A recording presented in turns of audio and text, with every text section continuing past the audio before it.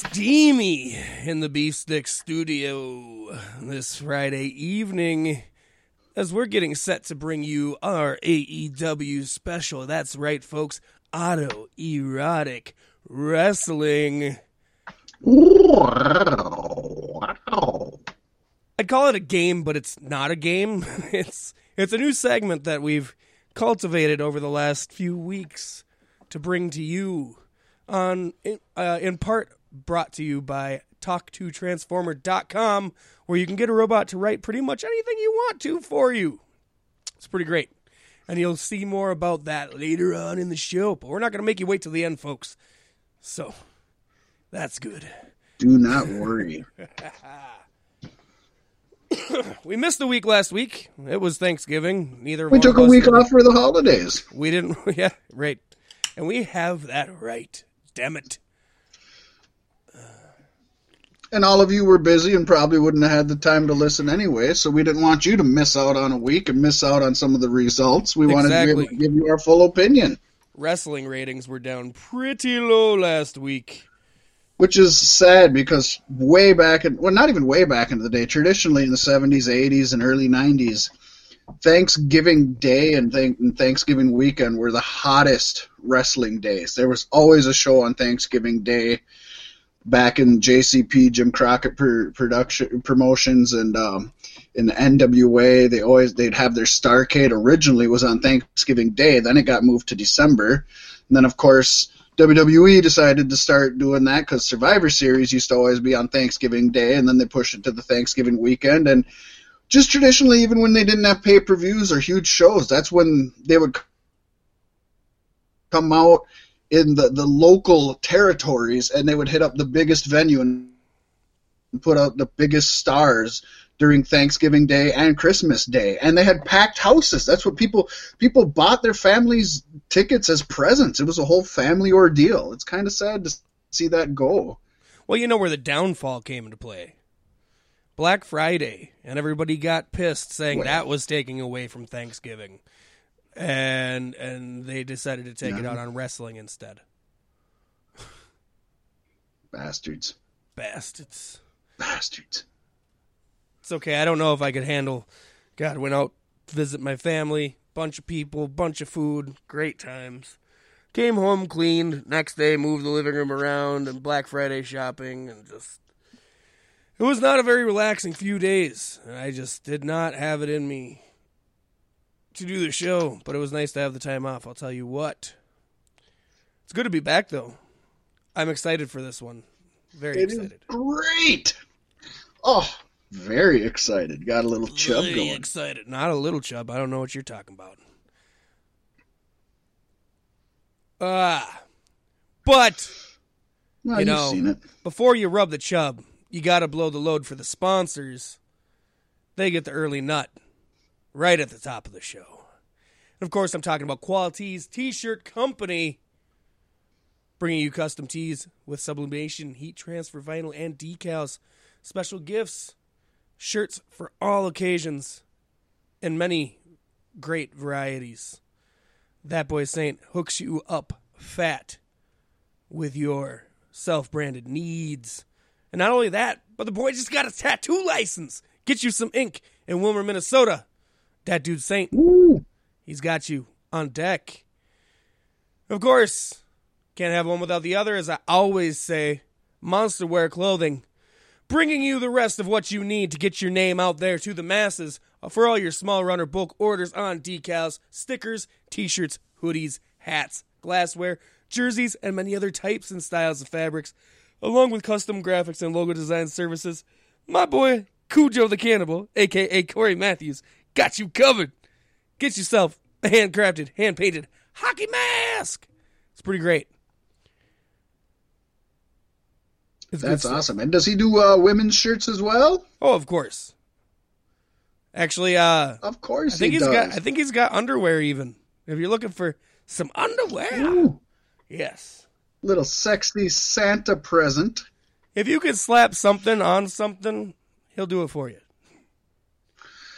I'm telling you, you need to celebrate the women. The women are very important to all of us, both in our personal lives and in our pro wrestling accoutrements. And not only are we going to discuss some badass women's feats, some firsts in WWE women history, some vulgar comments against some women coming up, but I figured this was a great time to highlight a giant, monumental moment in WWE history, let alone this week in pro wrestling history. And this one happened 12 years ago on December 6th. That's right, 12 years ago to the date of us recording this, on WWE's flagship show, Monday Night Raw. Raw ended when Lita defeated Trish Stratus to win the WWE Women's Championship. It was the first time a women's match main evented Raw. And that's awesome. But what's horrible, Pasty, is we wouldn't see the women close the show again until October 4th, 2016. Holy shit. That's insane. That is ridiculous. It took like a decade for it to ever happen again. And that happened when Sasha Banks defeated Charlotte for the new or current version of the WWE Women's Championship. Well, one of them. Well, at the time it was, and now it's now there's multiple, and yeah, we know how that goes. It fractured, and then that fractured into tag team titles. So when you talk about the women's evolution and revolution, and of course you can pinpoint 1,000,001 different spots on the map it happened, but one major milestone, at least for WWE and WWF, was here with Lita and Trish Stratus. Oh, yeah. Were two women who actually, I think, helped push the way towards having actual athleticism, physicality, and pro wrestling moves in the ring. Yeah. A lot of people would say this was the start of the turning point. Lita and Trish are both very profound wrestlers of their time. Trish still lended towards the other side, but she had the skill to back it up, which is a lot more than most had in those days.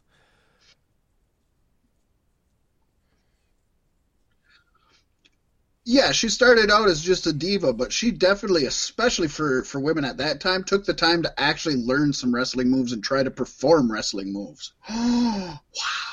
Right. Crazy. No, I don't think her, Tori Wilson, Stacy Keibler even, I don't think those three get enough credit.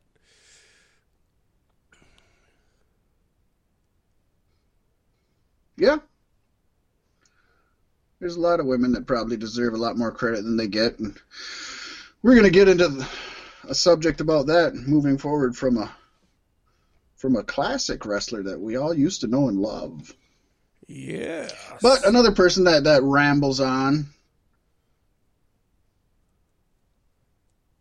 Yes, from time to time, we will find the ranting, raving ramblings of the token JR. Yes. It's the Jim Ross ramblings of the week. Fat Mac, call me back. But that's not a sad tale to tell, because there's plenty of money out there, plenty of revenues to earn. Nothing specific, quite honestly, and make significant profits. So I think that what were we talking about? Train of thought. I just left. I was thinking about something else down the road. Man, was there a coherent thought in that string of Jim Ross ramblings this week? There really wasn't. The man he completely loses what he's doing. I'd say almost at least once per episode.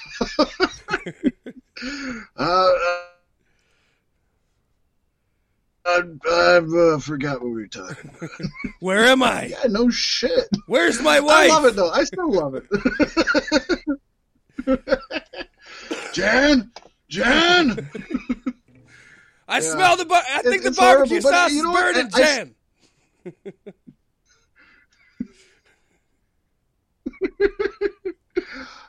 The man does have interesting stories, and I still recommend anybody take the time, if you have some time, to listen to Grillin' JR with Conrad Thompson and Jim Ross. But, so many times he just took tickles me when it's like I can already see it coming when you hear him talking and you're like, oh no, he went down a path he doesn't know how to get back on. It's fun stuff. Yeah, and it goes without saying, but I think maybe we should make it clear we don't do this to bring down the man. We do this because we love him and everything that he does, and his blunders are the best blunders, whereas his great commentary is some of the greatest commentary of all time. Oh, for sure. And let's be honest, this isn't like we're looking up some website of JR Guffaws or anything like that. This is because we sit and we listen to the show and we hear it. It's like, oh shit, there's another one.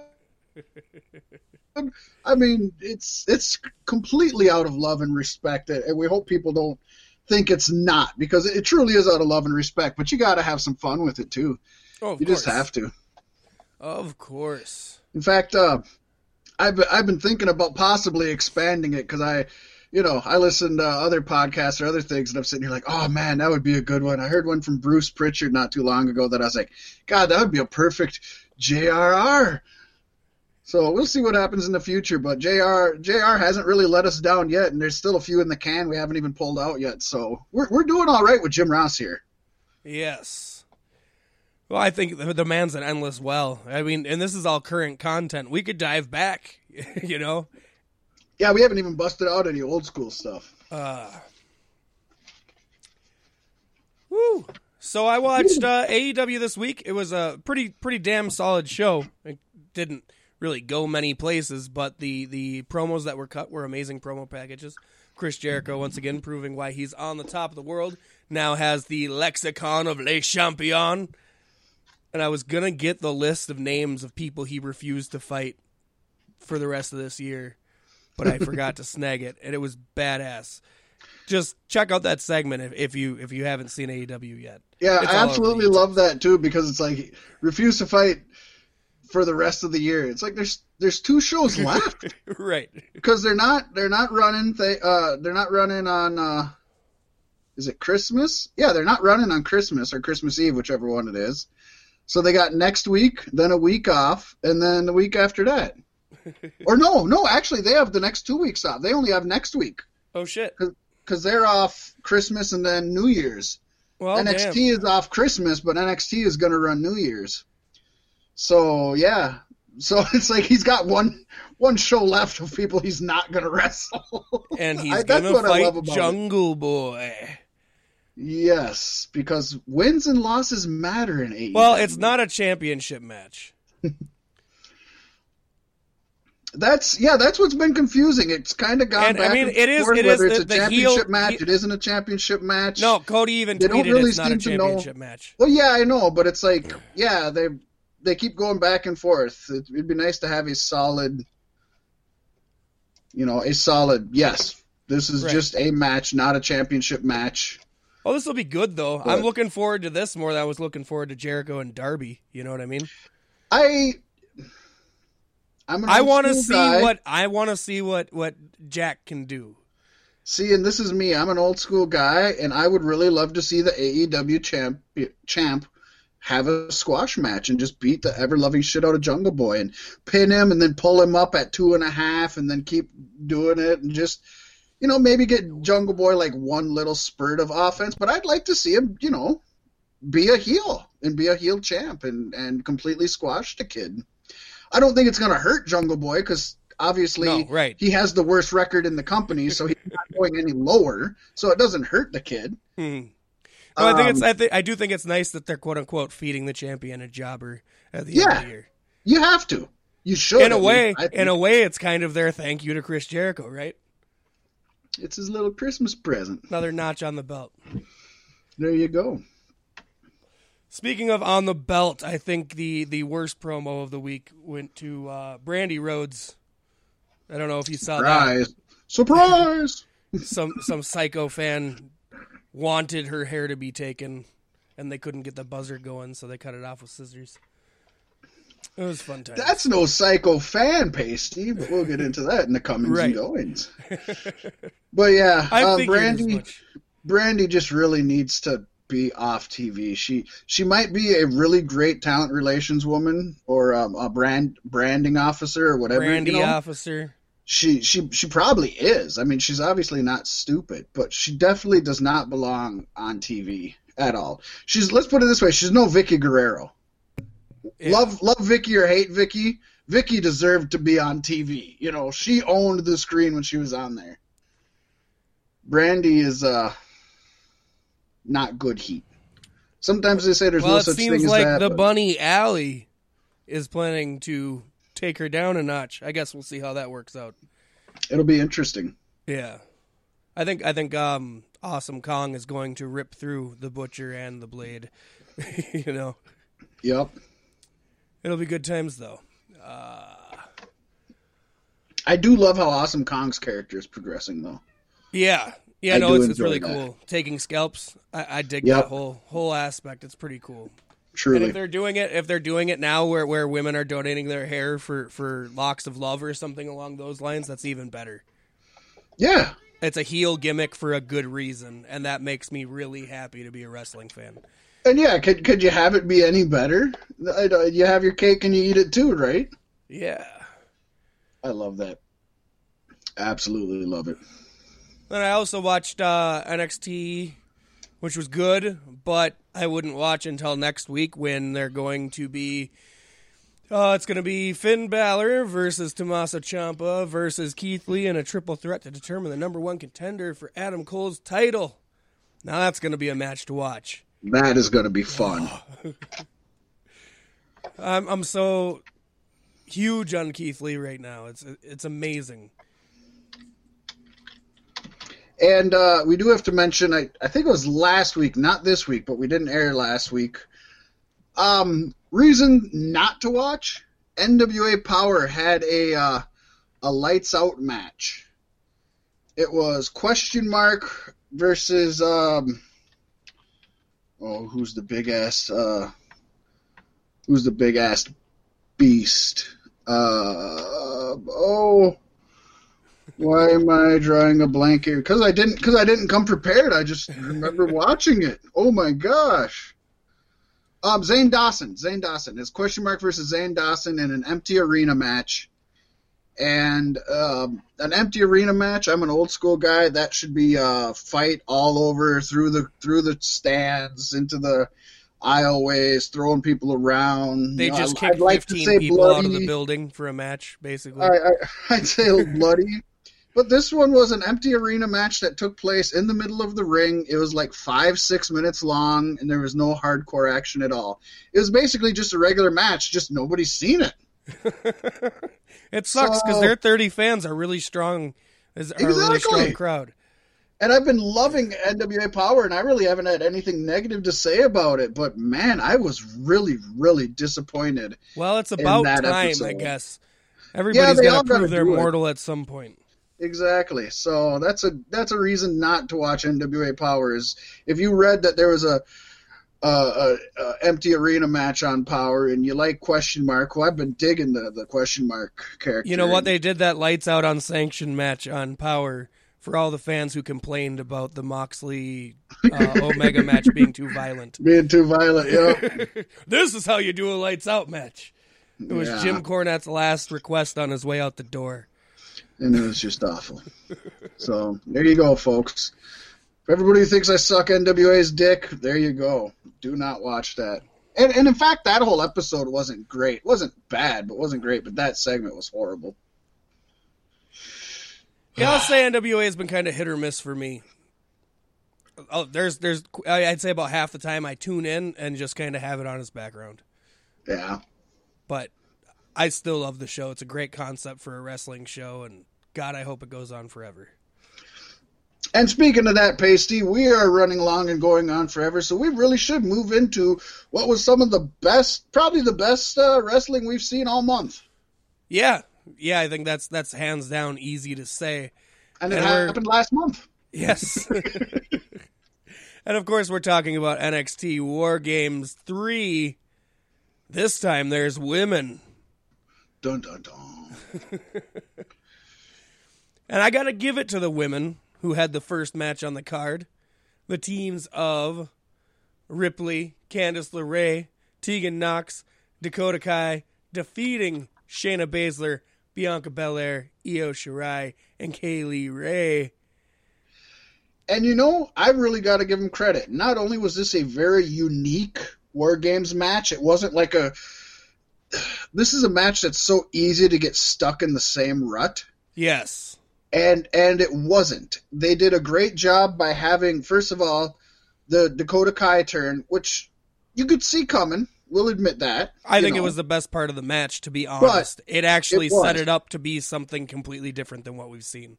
And they didn't wait until the very end. They didn't wait for everyone to be in the ring and then her turn at the last moment. They waited for the door to open. She came out, turned around, and just started just wailing. And it ended up making the dynamic a 4 versus 2.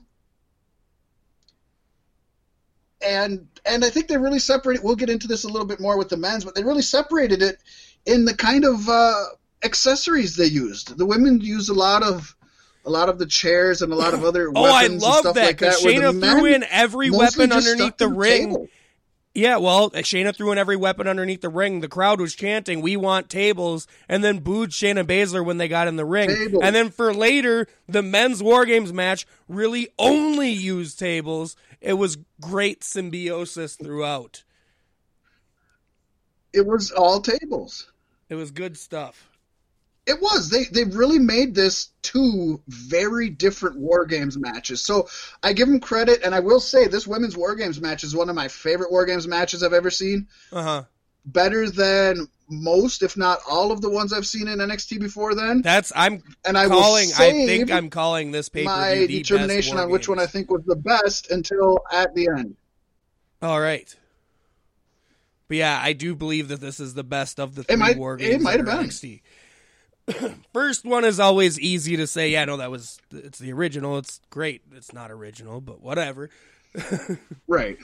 But the women's match was top notch. It was top notch to be 2v4 in that match and still come out victorious. Amazing.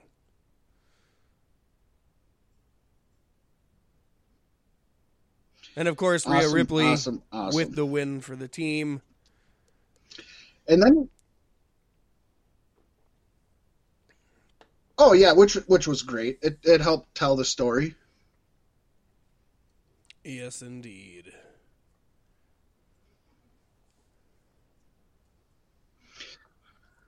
Then, Pasty, we had the triple threat for the number 1 contender that was going to be on Survivor Series, and we had some debate back and forth on this, you and I, but it ended up being Pete Dunne, who was the obvious choice, whether it's right, wrong, or the other, defeating Damian Priest and Killian Dane in a very, very good triple threat match.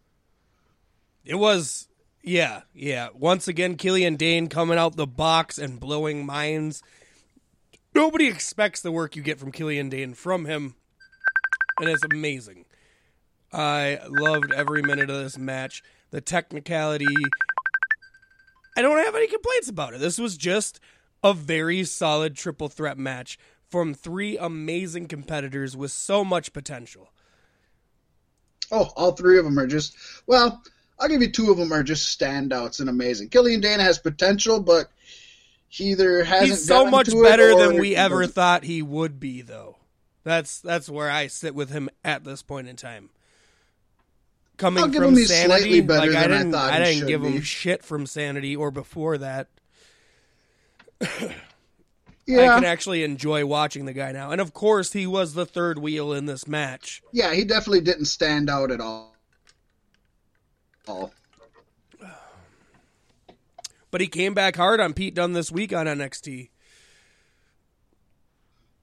Yeah.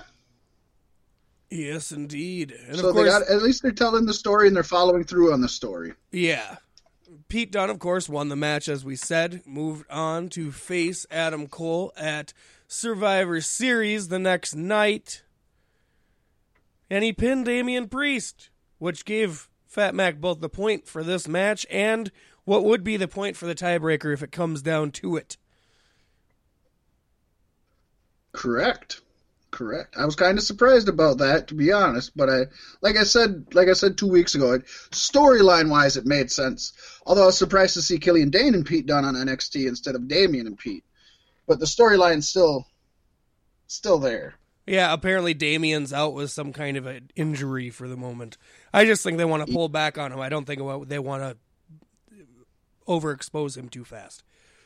Which is smart. Yes, I think it's very smart. I think he's going to be a big asset for the company going forward. Up next, Pasty, then we had Finn Balor defeating Matt Riddle. Of course, you and I both called this. The one thing I didn't call, and I'll just say this to myself, or for myself, I should say, good match. Wasn't impressed. Yeah, it should have been better for what it's worth. Maybe if they gave him 5 more minutes, it could have been a little better. Yeah, probably. I also think as Balor, I think it takes a lot of people time to be able to work a good match with Matt Riddle. Yeah. He's unique. It's a hard thing to do. I mean, Cassius Ohno couldn't work a good match with Riddle to save his life, had to go to NXT UK, where now he claims to be the best wrestler in the best what do you say? The best British wrestler in the world or something. Yeah, like the best British wrestler in the world. I love that. It's so awesome. But that match that they had on NXT this week was bullshit. It was not good. It was just as bad as it always was. So it just goes to show how long it takes. So if you can have a good match with Matt Riddle, it can be an amazing match.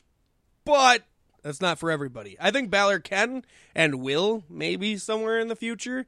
But I think Balor needs to be fighting people like Ciampa and Cole and people more in his size group, I guess. Oh, yeah. And you know what we really need? We need Velveteen Dream back. That's what we need. Oh, please give us him. I miss him.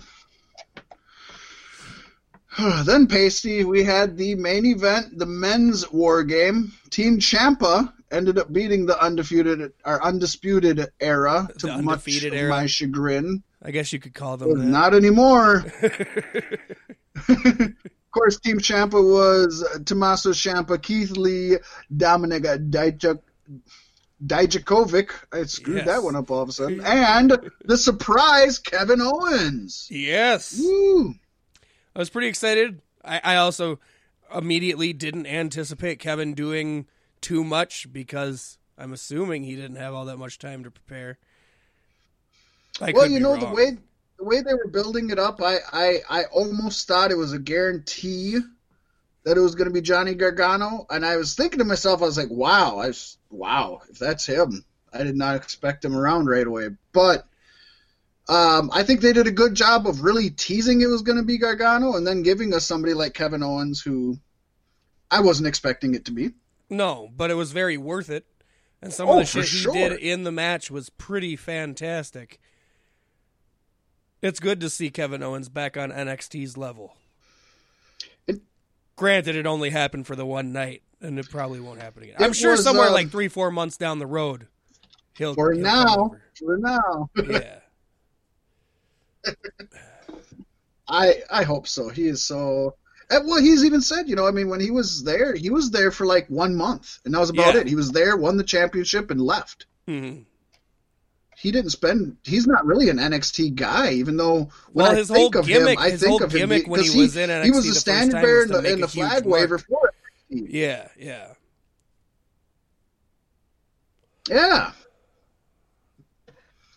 It was pretty awesome. Pretty awesome.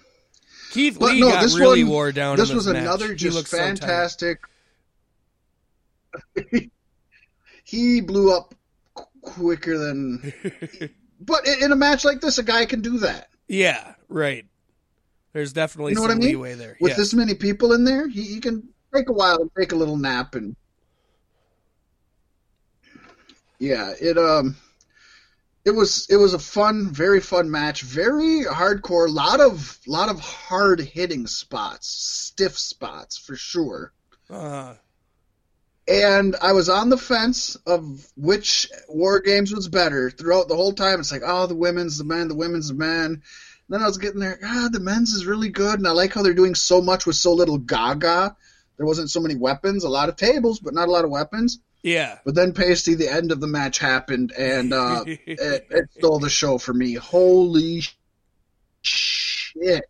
Yeah. All that folks, came to mind at the end of that match was Tommaso Ciampa's theme song, Ciampa, No One Will Survive. Yeah, Ciampa actually air raid crashes Adam Cole from the top of the War Games cage through double tables. Holy shit. And not only was that great and amazing, and not only, it's another one of those where I'm like, I never want to see anybody do that again. I'm so happy I seen it, but so much can go wrong. But I don't know, Pasty, if you watched the NXT, was it the NXT? No, the ROH table for three. I think it was ROH or the independent one, whatever it was. Adam Cole was on there, and he was talking about the War Games match prior to this one, and when he climbed to the top of the cage and he kind of inchwormed along it, he was talking about how he's scared of heights, and he could not stand up on that because he was so terrified and froze, so he kind of inchwormed along it. And then I'm seeing him up here being held upside down in the air by Ciampa, and I'm like, wow, that takes some fucking guts. Yeah, that could have ended very badly, very easily. Just, whew. Truly. Scary, but made for an awesome moment. It was, and might I say, Ciampa hit it perfectly. Like, when you watch the replays, the first time I watched it, I was so scared to death. But when you watch the replays, he really, really, really took care of Adam Cole. Yes, very much so. It did kind of look like he slipped a little bit at the beginning. But he did his best to take care of Adam Cole. And yeah, you could tell that it was done in a very, very safe manner. Yeah. Risky, but safe. Uh-huh. There's a difference between risky and dangerous. Yeah. And just beautiful how he landed into the pin. Both men just dead. Yeah, wow. Yeah, what else are you going to do? You just lie there. You let Keith Lee pin him, that's what you do. And it was good that it was just there was no bullshit. It was a straight up pinfall victory with no questions, no late kickouts, no anything goofy. Just like, yep, they won, hands down. And how dastardly was it? Ciampa's like, come on, Cole, let's go, to start the match. And then Cole's like, nah, I'm going to hang out back. You go ahead, O'Reilly. Yeah. Oh, that's perfect. Him being the heel leader of the group. Yep. And then Ciampa still, at the end, it ended with Ciampa and Cole. Yep. So they told that whole story. I mean, that is psychology. That is storytelling. That's old school wrestling that even if you don't consciously catch it, you'll still enjoy it. Yeah. Yeah, and in the back of your mind, it just makes that much more sense. Exactly. It's a beautiful thing what they're able to do on NXT, and especially like Ciampa. The storylines he's been in throughout his career in NXT have just been top caliber of any organization, of any time period. He's definitely solid. He's definitely one that you want on the team. One you don't want to let go of in NXT, and we'll actually discuss that a little further later on also. Yes. But Pasty, again, as the jackass who has to keep us moving, I'm going to try to wrap us up here. I do want to say, as the jackass who wants to toot his own horn, Mac ended up winning this pay-per-view with 3-2. Yes, indeed. So I walked away with a victory here. Pasty, I kind of tipped my hat on which one I thought was the best match of the night. I'm going with the men's war game. What was your match of the night? I'm still torn between the two. Both the War Games matches, of course. I think if you're going to go with the men's, I'm going to say the women's because, honestly, they elevated each other. Truly. I agree. And As for a grade, I'm going to have to say, yeah, A show. I don't know that I'd say A plus because the two middle matches I kind of could have done without. In context, they were both decent matches, but in context with the War Games matches, like, yeah. So then, I gave this pay-per-view an A grade. The two War Games matches were A pluses. The triple threat match was definitely an A for sure. Finn and Matt Riddle kind of dropped the grade they killed the curve, in my opinion, personally. Only down to an A. Come on, that's not horrible. No, not bad at all. But that's what I'm putting it at. Pasty, what are you putting it at as far as a letter grade? No, I said I'll give it an A. All right. It was a solid show. It was. Definitely, if you haven't seen it. Easy to do when there's only 4 matches on the card. Yeah, more companies need to pay attention to this. And it's only a 3-hour show, a swift 3 hours. It went by like nothing. Yeah, like butter. I love it, butter, man. Speaking of butter. Exactly. This is what everybody tuned in for, Pasty. This is the titular segment of the night.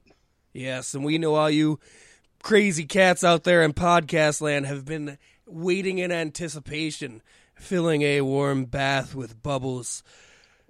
And now you are slowly sinking in, because it is time for AEW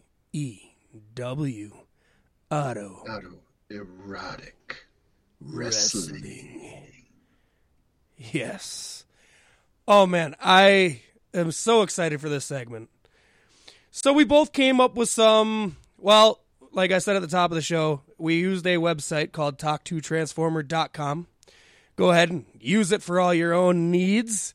Help to grow that robot brain, because this website will take any ideas you put in. You can just go as little as a sentence, or you can go as much as you want, and it will continue like a sizable paragraph or more. I wish I had this when I was taking creative writing in college. Oh, yeah, because, man, it would have made it so much easier. Oh, my gosh. Yeah, kids these days just got it so easy. I can't even imagine like where this technology will be 6 months from now. It's outstanding. Like, just to see where it's at now, it blows my fucking mind. And we used it for the ultimate good, and that's writing perverse wrestling fan fiction. Is there any better reason? And to one up that more, since it's not a game, but we want to make it as interesting as possible, I will be reading the Fat Mac's contributions, and he shall read mine. And we have not read these previous to right now when we are going to read them live. I think it's going to be a good time. We just posted them mere minutes before we went live, and so yeah, this is, as we read them, it's the first time either of us have heard the other ones or seen the other ones. Yes, I think this is honestly going to be on par with like Lost in Translation as far as things go.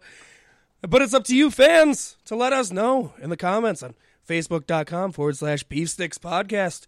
Come and join the party. But now it's time to begin.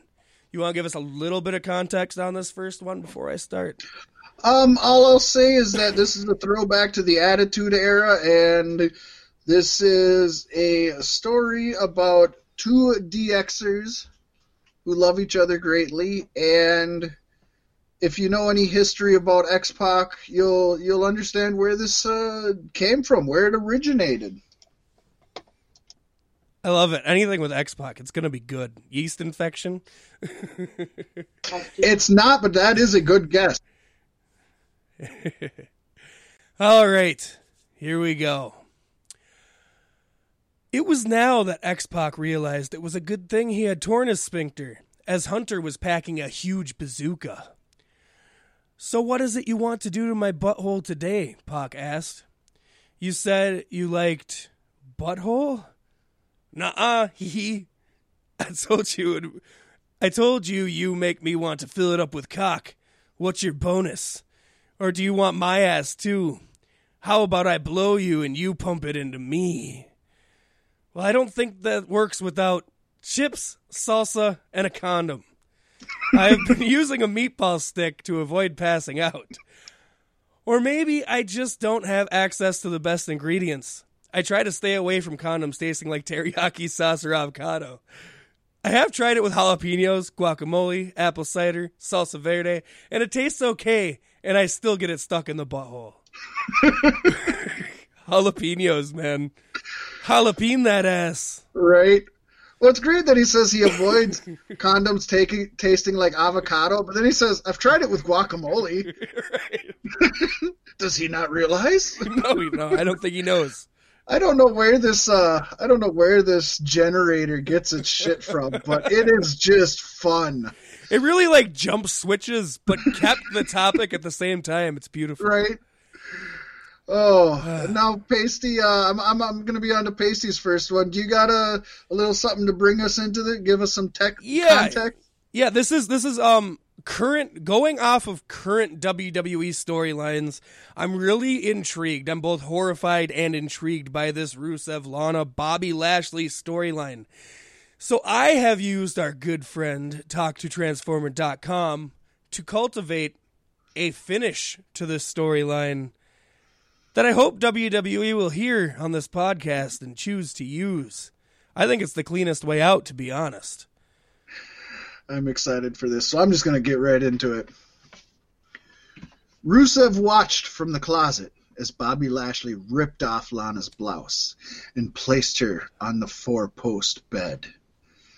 By now, Bobby was ready to proceed. Oh yeah, I forgot to mention. I need this shirt, Rusev said. I'm going to have a harem. It's a job requirement. I have to be in charge of that. I am going to have multiple women. Showing the umbrage that would come with having such a horribly humiliating situation are the hundreds of women who have women or do not. Bobby leaned over and lifted his nipple, watching with satisfaction as a droplet of blue liquid began to drip off the smutty right hand of his partner. Lana moaned in pleasure as her vagina tensed up and she grinded against the wooden stud in her ass. Her meatballs grinding on the bench between her ass cheeks. Bobby squeezed her pussy, squeezing and squeezing, letting out a low moan as a gush of cum erupted. Lana turned around, revealing bare cheeks and swollen, lumpy breasts. Okay, Rusev said. You're naked. Yes, sir, Lana said. Get on your knees. Lana let out a long moan, which Rusev then grabbed by the shoulder. Lay down! Lana did as told, and Rusev sat Lana's face. Open your mouth, Rusev ordered. Speak! Lana opened her mouth and didn't look up. Rusev pulled her back to the edge of the bed and lifted her up by her chest. Nasty bitch! What you got on your mind, he asked.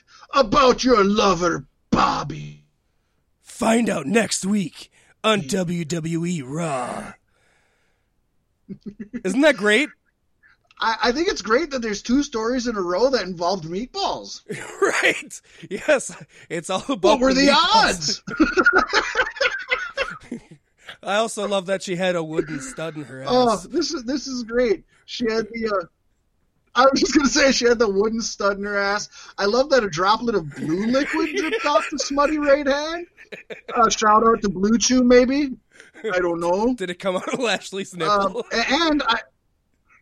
And I love her lumpy breasts. Yeah. Swollen lumpy breasts. Not like nothing else.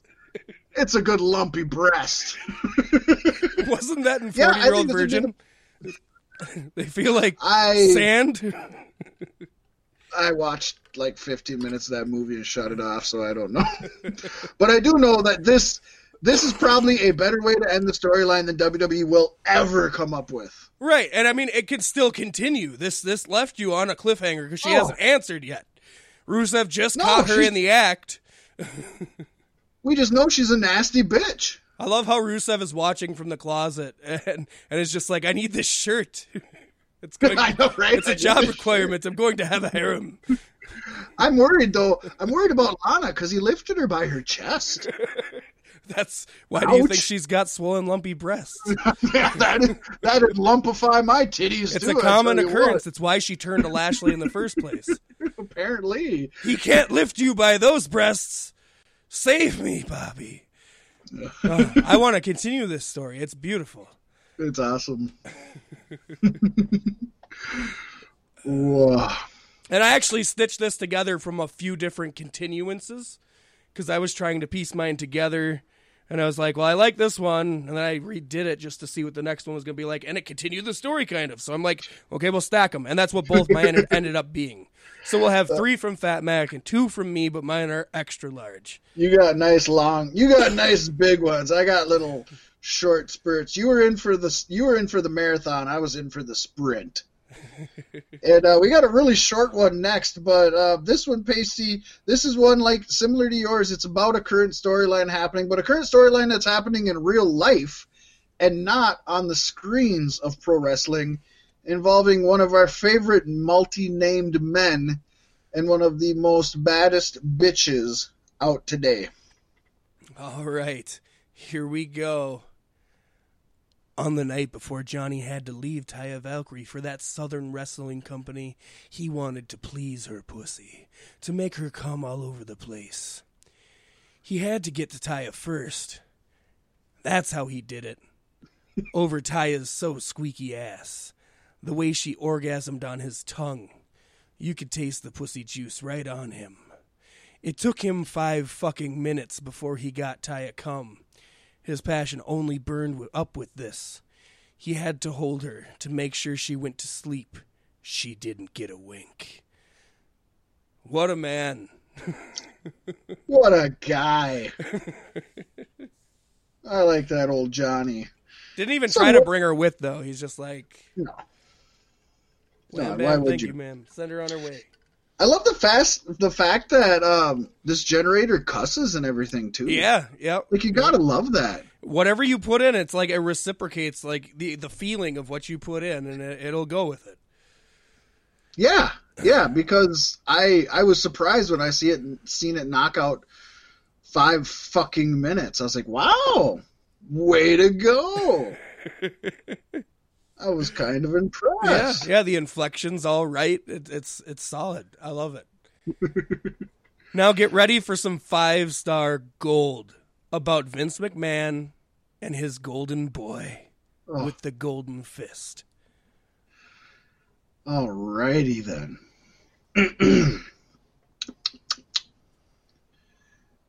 Vince was no stranger to anal fisting, and clearly laid out what he expected of Roman. Vince was impressed that his cocked toy would be so easy to use in a cuddle position, the very cock-sucking position that he was craving. During his first session, he easily went about 2.5 inches into his rope fisting session. The rest was more like playing catch-up and doing more with his cocks. With more practice, he was able to ride his thrusting toy. "If you have to do it, I'll be happy with it, pal," he said. "I do not like to look at people's buttholes," insisted Roman, snacking on a biscuit. Okay. Okay, good, because I've got some. Vince started. This is different. Most importantly, Vince was aware that Roman liked anal fisting, so in a way he accepted it. Right? No, he didn't. I find the concept of premeditated fisting so incredibly dull that I would have to give up on any sort of thought compromise. I find it unimpressive to a degree, and I find it meaningless. Unless it's a discussion about how just fucking big Roman is, Roman said. That vain bastard. It was up to him, Vince, to submit. and his ass is wet in anticipation. Come on, pal. It's such good shit. Whatever happens, Roman was going to make sure this doesn't happen again in his life. Expectations made Roman's cock jump, fill and fill again. The cock pump never did have the novelty or action of the feet fuck, but it felt good. Anal fisting is a rather non-stressful and natural body part to learn. And this is only a brief review of Roman's method. After spending more than an hour with Vince, I'm sure you'll understand his full opinion on the experience. Perhaps, my friend, we should have shared a more explicit, non-vegan context of the event. In conclusion, I now consider Vince as a man who will do anything for a decent pecker, no matter how crazy, obscene, or degrading. I can't even read this without cracking up. It's a non-vegan I do not like to look at people's buttholes, insisted Roman, snacking on a biscuit. On a biscuit. Okay, good. Because I've got some, this is different. Like, he's got huge anal fissures and warts. Right. Don't look at it. This is great. And I love how anal fisting is a rather non-stressful and natural body part to learn. I mean, it is pretty natural. It's just your fist and your ass. Doesn't get more natural than that. I love how Roman looks at it like so scientifically throughout the whole thing. Like, he doesn't like to do it, but if he has to do it, he knows how to do it. Right? Yeah, it has such naughty vulgar words, and then it has such explicitly scientific and proper words that it's just fucking great. I love it. It is so I love fun. how Vince preps himself a la Page. During his first session, he easily went about 2.5 inches into his rope fisting session. Sometimes you just got to start it out a little bit. But with more practice, he was able to ride his thrusting toy. Oh, and Pasty, how crazy and ironic it is that we're ending out with two, I might say, well, maybe not crazy that it's 2 Vince stories, because Vince is probably I think Vince is the easiest one to stick in there, to be honest. Yeah. I almost did Vince's fantasy about Shane and Stephanie. That would have been a fun one. That's one for the future. We should almost do dueling ones. Like, you and I both come up with a starting sentence, and that's for another time, though. Yeah. So this one, I guess I'll just explain. This is Vince McMahon, as I mentioned, and this is one of his favorite things in the world. And if you've listened to our podcast before, or even more aptly, if you've listened to Bruce Pritchard's podcast, Something to Wrestle, you'll understand Vince's love of this particular body part. Oh, if you've listened to any Beef Sticks podcast, I think you know. So let's get into it. If there's one thing Vince McMahon loves, it is chocolate titties. The chocolate cream-filled Oreo cookies ones. Chocolate-covered titties in all their edible glory. The titties are first rolled out of 100% cotton, then sprinkled with finely chopped and shaved butter. The end result is super soft and light, and you can wrap them up in a paper bag to put them in the freezer for a quick snack that'll keep the whole family happy. They are fantastic titties for just about any occasion you can dream up. Every Christmas party, school party, or office get-together. I want to bust them out at school in a paper bag. They're chocolate titties, but really they're just 100% cotton. Yeah, I know, right? With chopped and shaved butter. There's no chocolate. Where did this generator come up with 100? That's the only thing that has anything to do with cloth in the whole sentence. It's like they're rolled out of 100% cotton. I like how it essentially just stuck titties into something about food. It like basically tried to make a did. recipe for you. Yeah, if you change the word titties, this wouldn't be funny at all. It'd just be normal. If it was just like cookies. Vince McMahon loves chocolate cookies. He loves chocolate-covered cookies in their edible glory.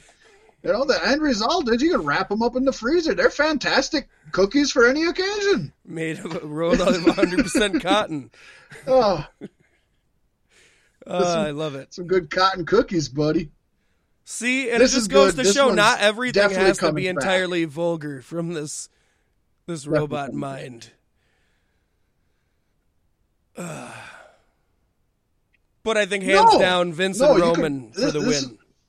This can put out some really... hands down, if you know what I mean. Hands up! I see what you did there, buddy. I like this. This one's coming back, and we can always do multiple themes. Although we definitely have to keep doing the auto erotic. Oh yeah, no, the because there's just so much you can do. Because it's just funny.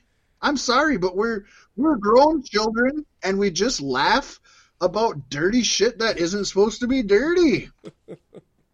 Or dirty shit that's really supposed to be dirty. We're Either men. way. I'm sorry. We're men. I definitely think I'm going to keep bringing back these long-form ones. And talking about dirty shit, Pasty. Yes, it is time. I think I'm going to have to try that next time. This was my first foray into it. Oh, it's so fun. And then, if it starts to get off topic, you can just copy, the last two lines of what it put out last and try to get it to go off of that.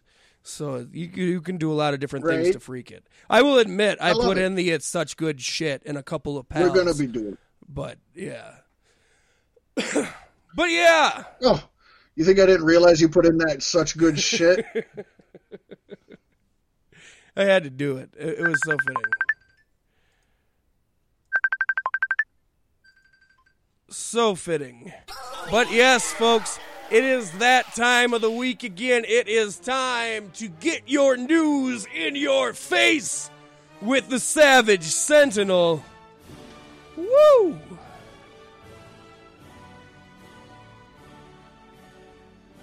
I can get it started for you.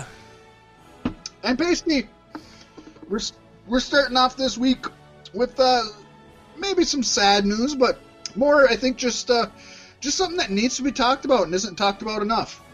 And I say we discuss it a little bit after we talk it over, but it's a kind of long one. Yeah, I will say we have discussed this at some point in the past, and we thought all this was kind of behind us because people just knew better. Well, exactly. So here it is. Mauro Ranallo was all set to call some of the NXT matches at Sunday's Survivor Series, but he apparently ended up taking off the day after deleting his whole Twitter account, apparently over a tweet made by WWE SmackDown announcer Corey Graves. For those who missed it, perhaps, Graves tweeted Saturday night that Mauro was talking over Nigel McGuinness and Beth Phoenix during War Games. He tweeted, "Just for the record, guys, I know you wouldn't know it, but there's actually a WWE Hall of Famer and a former Ring of Honor champion on commentary. I'd imagine they have a lot to offer." Now, Mauro, who has been open about his mental health issues and dubs himself the bipolar rock and roller, deleted his Twitter account the very next day. It was then reported by Brian Alvarez that Mauro did show up to the Allstate Arena on Sunday, along with his close personal friend Frank Shamrock, who stood up for him on Twitter in a tweet to Graves. But there's no word yet on what actually happened at the arena on Sunday. But Mauro did not work the pay-per-view, we know that. Michael Cole had mentioned on commentary that Mauro was so excited and passionate at TakeOver the night before that he blew out his voice. But that was just a storyline reason without, bringing up Mauro's personal issues to the public, which I think was great. Corey Graves then opened WWE After the Bell with an apology to Mauro Ranallo. He said, and I quote, "I need to address something. This past Saturday during the TakeOver War Games event, I sent out a tweet. It was an unpopular opinion, as I often do with the intent of just stirring up a little controversy, maybe have something fun to talk about on TV or here on the show. It was maybe not the most professional way to go about things, and it was never meant to offend or disrespect or disparage anybody.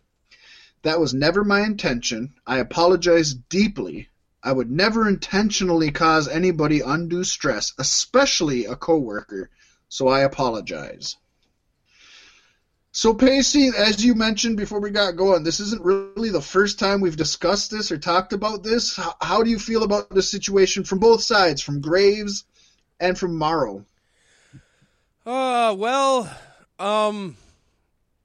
God, you see, 2 days ago I would have felt completely different, I think. I don't know. I'm salty at Graves because he should know better.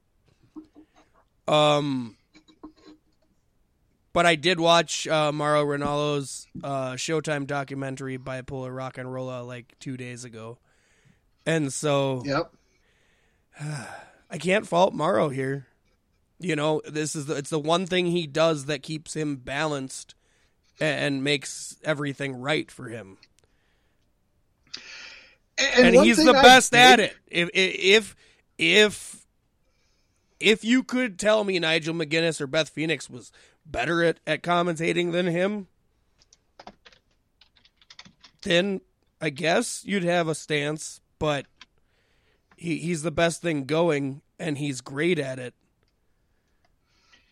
He is. I think he's probably as far as all announcers right now on television, he's probably my number 2 under maybe an unpopular and maybe an odd pick, but I think Ian Riccaboni is like the best announcer at all. He does Ring of Honor, and Ring of Honor isn't doing their greatest work right now, and he's done New Japan, but I like him. He's like Mauro Ranallo, but he doesn't quite get as excited for as long or yell as much. But it's not bad because Mauro sucks me in. We feel it, and it's genuine. Yeah. It's genuine. But I give Mauro credit that he doesn't pull an ACH. He doesn't blow up at anybody. He doesn't send angry tweets. He doesn't say, fuck JBL, fuck Corey Graves, fuck WWE. He retreats. He takes personal time, which is not only healthy, but it's difficult for people with these kind of issues to actually do. Mm-hmm. So I give him credit, and I'm going to say this. I don't fault Corey Graves. I think what he said wasn't rude. I don't think it was bad, and I don't think he meant it in a mean way. No, because he did say that he had intended on bringing it up the next night when they were sharing the booth. Yeah, and I will say this, as somebody who has dealt with kids with this and somebody who has his own, I got my own mental problems, I honestly think that sometimes when you hear somebody else say something like that, like I think when Mauro read that, I don't think Mauro was mad at Corey Graves even, and this is just me speculating. I've got no reason to believe this is how Mauro feels, but this is me speculating that I think when he read that, he didn't feel that Graves was being mean. He honestly felt bad for himself, like, oh shit, I really respect Beth and I really respect Nigel. Fuck, did I not give them, was I being selfish? Was I doing that? And so he retreated because he felt bad about himself. I think. Well, yeah, and then it doesn't help that all the people on the internet lashing out at Corey about it. I can assume that. And there's people. To be fair, there were a lot of fans that were lashing out at Mauro over the same issue. So bring it back a little bit. You know what? Hazing is all part of fun and games, but when somebody's been so open about having these issues, I think we should be open about respecting those issues a little more. Yeah, right. It would have been so good to see him on Survivor Series calling. It could have only helped. Yeah. As I told you before the show, I don't think NXT felt at all like NXT on Survivor Series. They had to water themselves down a whole lot across the board. From what I've heard and kind of from what you've said, they were kind of like the what was the WWECW? Yeah. Was to ECW. That was what this NXT was. It was the WWE NXT, not NXT.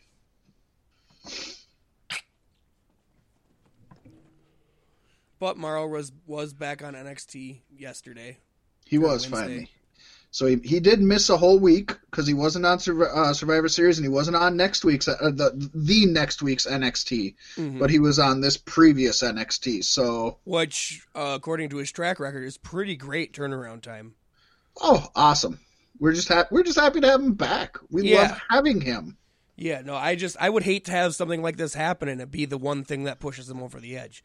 But I think he knows he's got so much to live for. I think hopefully we're out of that, boat by now, but with that mental condition, I mean, anything's possible, and you got to tread lightly. We all hope and pray that Mauro Ranallo outlives us all. Yeah. I think so.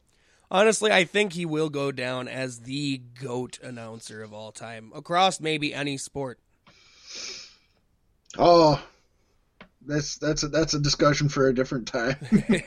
But it's also apples to oranges, so right. that really gets hazy. More controversy, though, Pasty. Oh, yes, I'm all about that controversy. As last Saturday, Rosemary versus Taya Valkyrie versus Su Yung versus Jordynne Grace headlined WrestleCade Super Show, one of the biggest indie events in the U.S.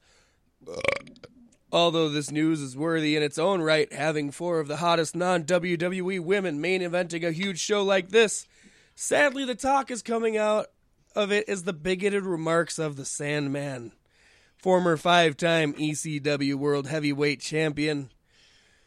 Thick Mama Pump tweeted, "Hey, remember that time the Sandman came up to four women about to main event to tell us women main eventing is quote-unquote wrong and quote-unquote any male wrestler with any sort of experience would agree?" Was this in 1998? No. It was tonight, December 2019. After a fan told her not to tell them these things because it was ruining their childhood, she replied, "How do you think I feel? Don't meet your heroes, period." AEW champion Chris Jericho tweeted his thoughts on Sandman's statement, saying, "I don't agree." Madison Rain wrote, "Gross. I hope he stuck around to see that match and eat his words." Will Ospreay commented, "Really? Most of the women wrestlers are pulling off more innovating and exciting stuff than ever before. Can't tell you the amount of times I go to watch Stardom match and want to retire because their matches are insane. Let's not interfere with progress. Everyone keep killing it." Shaza McKenzie shared, "I am speechless." Melissa Santos tweeted, "What the fuck? Wow." And Rebby Hardy simply wrote, "Wow," which is saying quite a bit because it's hard to get Rebby to shut her damn mouth. Yeah, for her to have one word, she was fucking speechless. It's just another... Or in the process of giving birth to their newest baby boy. Yeah, congratulations. I'm proud of them. Mm-hmm. Very, very sad, very bigoted remarks by Sandman that I think very few people echo, but a small vocal minority do. Yeah. Yep. It sucks because it's 2019 and so many people are so much more progressive thinking than that. But this tiny minority is just, it shines so much more against it. You know what I mean? Like Oh, yeah. One little thing, and you see it so much more. I don't know.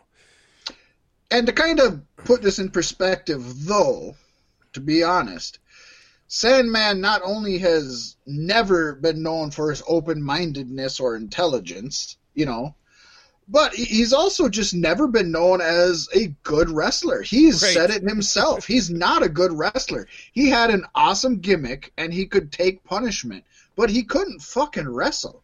He probably just wanted them to enter him into the match. Yeah, he was probably just drunk and was going off. You know what I mean? He's pissed Virgil keeps getting that AEW money. Oh, Virgil's getting that Olive Garden money. God damn. That man's been getting some breadsticks. He's been getting some breadsticks. Well, on to a less controversial topic and a shorter one, considering we had two large paragraphs. On November 26, Luke Harper filed to trademark his indie ring name Brody Lee, Pasty. Yes. As we have previously reported, Harper requested his release earlier this year, but WWE instead added 6 months to his contract. This due to time missed for a wrist surgery, keeping him with the company until early next year. So I would assume this just leads more to believe that he is definitely going to leave WWE when his contract expires. Yeah, are you looking forward to seeing Brody Lee versus Jon Moxley in an AEW unsanctioned lights out death match? I want to see Brody Lee versus Jimmy Havoc in MLW, baby. Ooh, that would be good too. I see that name. His name has a lot more stock than WWE gave it credit, and I think they're going to regret it as soon as he gets out there in the world. Let's put it this way: Brody Lee, as an independent wrestler, had a much bigger and more marketable name than Jon Moxley as an independent wrestler. Yeah. Now, as a WWE wrestler, obviously Jon Moxley definitely just rocketed past him. Nobody's taking that away. But for Luke Harper, Brody Lee, whoever you want to call him, to leave WWE, if he does, which we're assuming he will, I think that name holds a lot of value. Yeah. I'm looking forward to him leaving. Yes, good for him, and good on him to secure his name. That's not all in the Wyatt Family Gazette, folks. Woo. Bray Wyatt revealed a Fiend-themed Universal title on this week's SmackDown, which was last week, but we're talking about it now because we're airing against them live. The new handcrafted title belt was produced by Tom Savini Studios.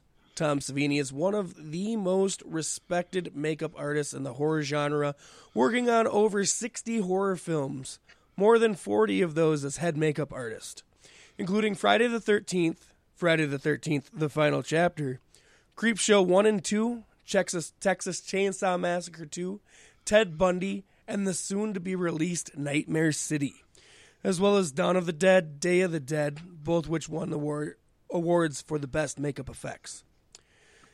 If you like the Fiend Championship, you can too own one. Just visit the shop, WWE.com, and purchase one for the low price of $6,499.99. God damn it, pal. They'll pay $100 for a mask and some gloves. They'll pay $100 for a replica headlamp. Let's get them a title belt. Oh, my God. Everything about this news article is awesome until that last sentence. It really is. What's ridiculous is people are actually buying it. That is the most ridiculous thing. Plus, I guess the price is also based on the fact it is a very limited run, and it's only being run once, at least for now. And every one of those, that's the $6,500 one, are actual Tom Savini Studio belts. They're not replicas. They are all official, including Bray Wyatt's, which I read, and I looked a few times before we went on air here, and I haven't got it completely validated, but I have read that Bray Wyatt's isn't even number 1. It was like number 3 or 5. Oh, wow. So there's a couple of them floating around there that may be more than his. First thing I want to say is this at least answers our gripe from last episode where we said, oh, they just changed it to blue and we thought it was going to be something cool. Okay, they did do something cool. Badass cool. Yep. So, and it was actually the same thing that I think that same exact belt was rumored to be the title before they unveiled the blue one. And then WWE was like, well, we'll pump the brakes here real quick. I do like that they have brought 2 new titles into it's the same title, but 2 new variations of it into the picture at the same time. It's different. Yeah. And I love that they got somebody like Tom Savini to do this. I don't know who reached out to who or how this came, but the fact that they had a horror makeup artist icon wasn't Tom Savini the same one who did his mask? I want to say I'm pretty sure that's who he said did his mask. It could be, and it would make sense. Yeah. So I just love that they actually had that somebody cared enough to put authenticity to it. It wasn't like, oh, let's just get somebody who can whip something up. It was like, let's get the man. Yeah. Let's get somebody who could make, anybody could have made that belt almost look just as good for $500, but they got somebody who made it perfect for $6,500. You know what I mean? Yeah. So it's good. I just wish I could afford it. I on the other hand, am very eager to get my hands on the replica headlamp. I'm gonna put up a corner shelf, and it's gonna sit on the shelf in the corner for the rest of the time. It's gonna be great. Or you could just go to your local cemetery, dig somebody up, and throw a fucking glow stick in it. I mean, either one works, Pasty. The shitty thing is it's a replica in the same sense that the mask is, where the colors aren't right. Yeah, and it's obviously I hate that they do that. Like, you don't quality, gotta fuck us out of, They want to, though. I know. I get it. Because then eventually when they do decide to sell the official one, the value is that much higher. So, Pasty, every now and then we delve into the business aspect of pro wrestling, and we got some business news to talk about here at the end. Yeah, I was reading through this earlier, and I think I got 6 migraines. Oh, so here we go. I don't think you speak English for the first 2 lines, to be honest. Well, we're going to try our best here, okay? All right.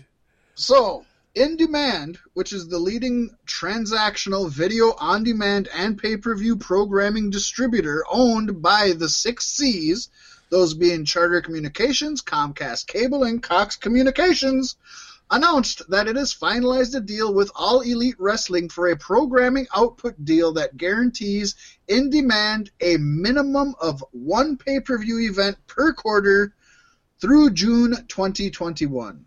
So, folks, you're getting 4 pay-per-views in a year from AEW. Minimum. Minimum. Yes.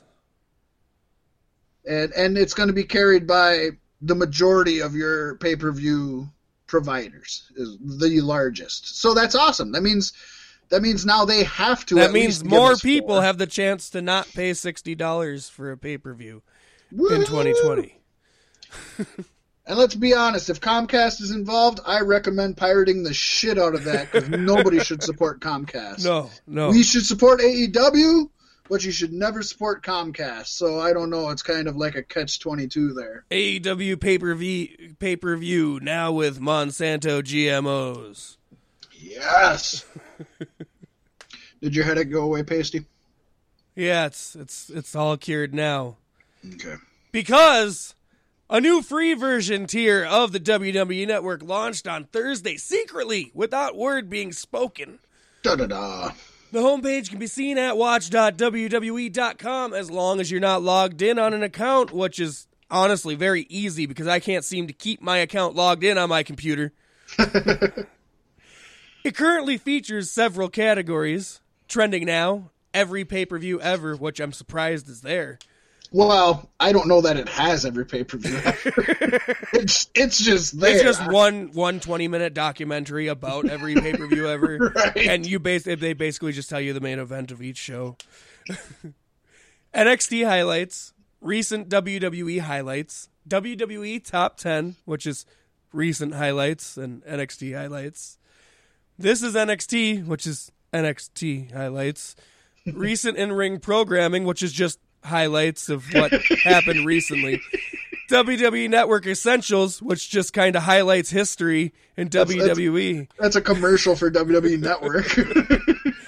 TLC, which is once again, probably just highlighting TLC matches throughout. Featured series, watch full matches. WWE Horsewomen, WWE Champion Brock Lesnar, WWE Network Pick of the Week, and there is a recently added section that features videos from WWE's YouTube channel. Which is also free, folks. Yes. So if you can't get YouTube on your streaming device, get them damn highlights, baby.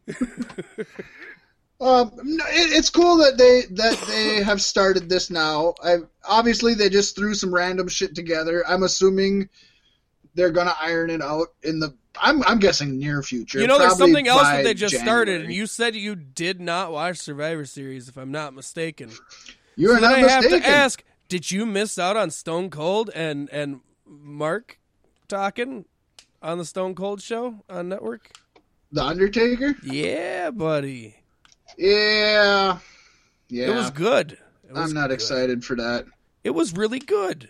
I'm sure it was. It was good.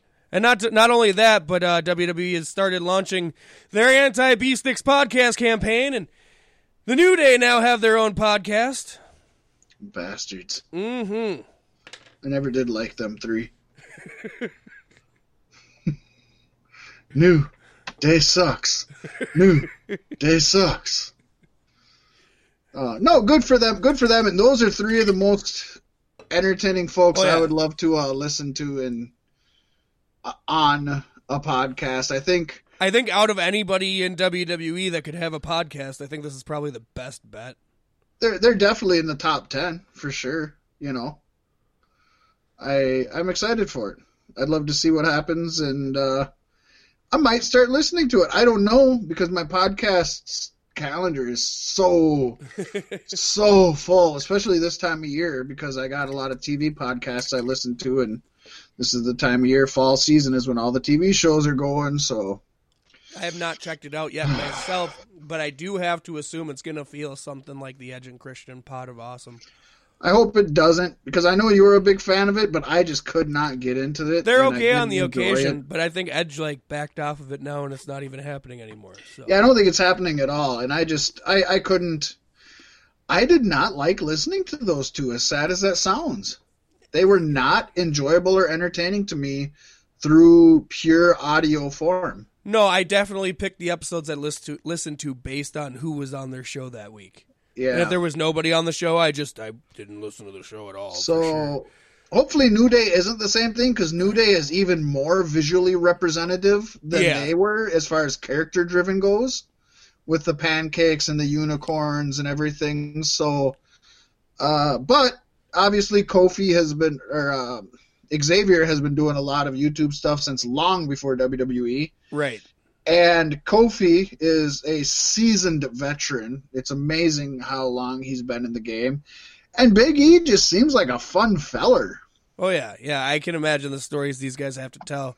It's going to be a good old nerdy-ass time. I think it's going to be a lot of fun. It's going to be fun. Hopefully it doesn't just come and go, you know? Right. Yeah. And, well, that happens. I would love to outlast New Day's podcast. That's my new life goal, I think. At least we have a good one up on them. Unless they're daily. If they're daily, we're fucked. Well, Beef Sticks Podcast is not one that's going to be coming and going. But, Pasty, it is time for us to get into the Beef Sticks Podcast comings and goings, ironically. Yes, indeed. And we get to start it off this week with a little bit of positive news that we've been talking about for a while, as John Morrison is headed back to WWE. Oh! It's currently unclear which brand he'll be assigned to, and the terms of the contract weren't disclosed either, but WWE.com is saying it's a multi-year deal. Oh, yeah, you got to get him for 5 years, right? Minimum. Of course. You get, that's what he's got left, probably.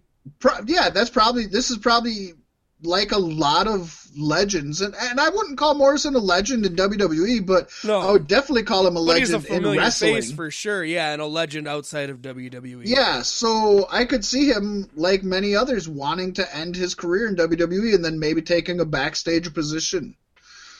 All I can say is this man is entertaining wherever he goes, and he seems to give a positive rub anywhere he goes.